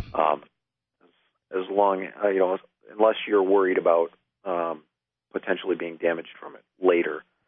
If you're interviewing for a job and you know that if they knew, that you would not be hired. It may be better to just be upfront about something. It may be, but the Free State Project keeps their list believe me, it's closely guarded. Having worked with them in the past, they are very, very strict on who's on the list and who's not and things like that. So I can't imagine how it would ever get out if you kept your mouth shut about it. But if you're gonna tell one person and not tell the other, loose lips sink ships. But if you just move to New Hampshire and never let the words Free State Project come out of your mouth, because the people in New Hampshire are not prospects. You can talk about it in Kentucky all you want, because maybe you can get some people who would be interested in signing up, and that would be beneficial. But here in New Hampshire, nobody can sign up, so there's no reason to talk about it. Well, that's true, but hopefully when you move, you do want to get involved with some of the other people who've also made the move. Sure. Who can help you get plugged in. Oh, so, yes, there's a lot of resources, and many of them are porcupines that have made the move.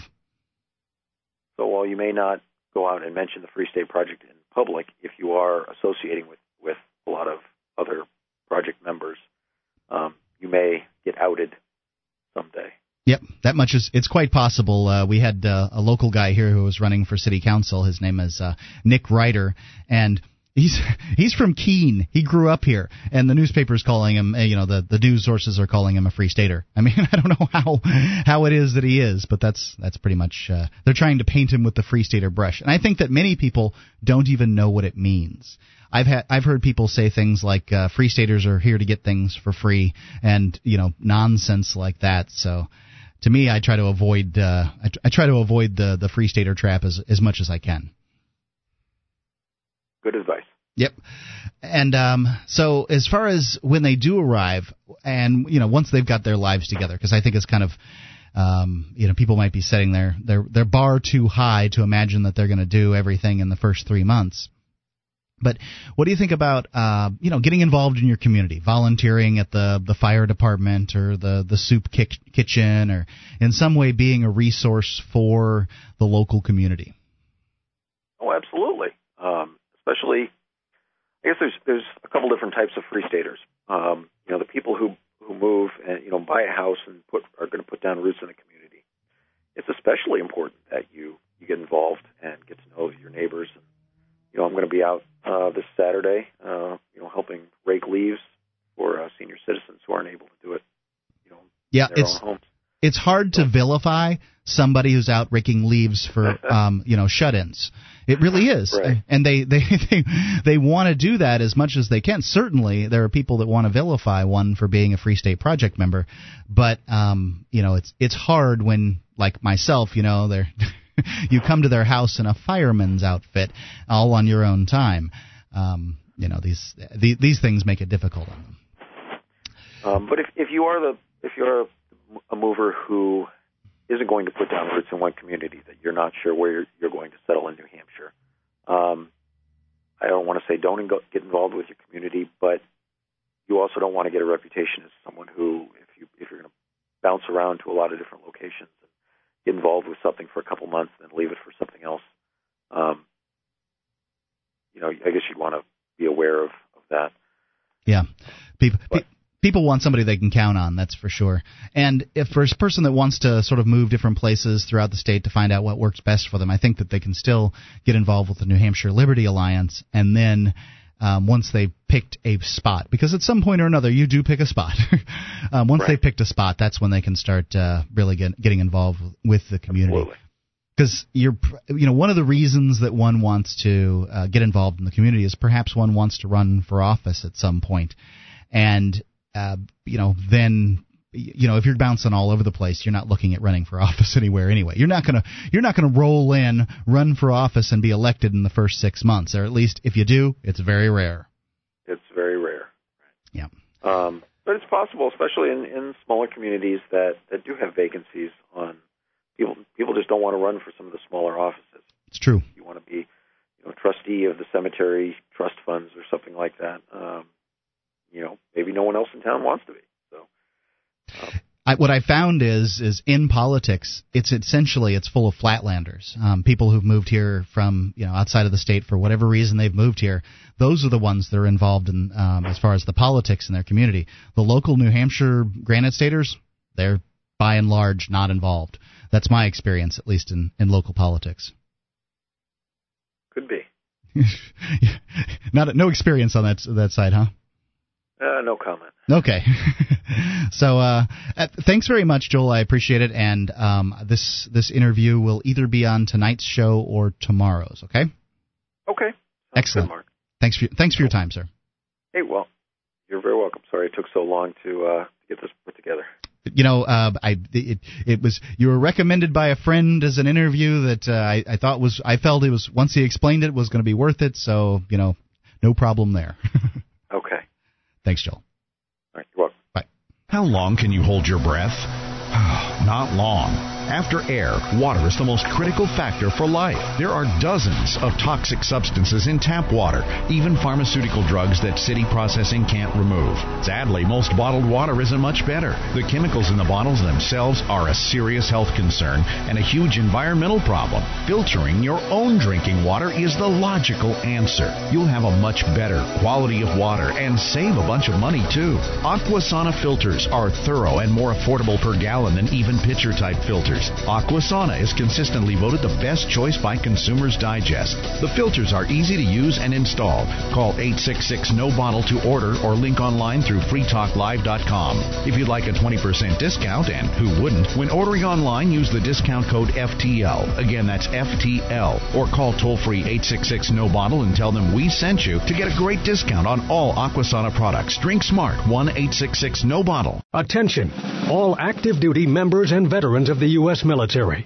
Your proud service to your country entitles you with the right to participate in special VA loan programs with benefits not available to the general public, like the ability to purchase a new home with no down payment or mortgage insurance, or refi with cash out, up to 100% of your present home equity with less strict credit criteria. You are entitled to these benefits. Review them online at varadio.com. This is Tim Lewis from iFreedom Direct and a veteran of Operation Iraqi Freedom. I want you to know that as a member or veteran of the United States military, you've earned special rights and privileges. On your feet! And get the details at varadio.com. iFreedom Direct Corporation is a private lender approved by the VA and licensed in most states. In certain states, certain restrictions and limitations apply. For a current list of licenses, disclosures, and all benefits, go to varadio.com. varadio.com.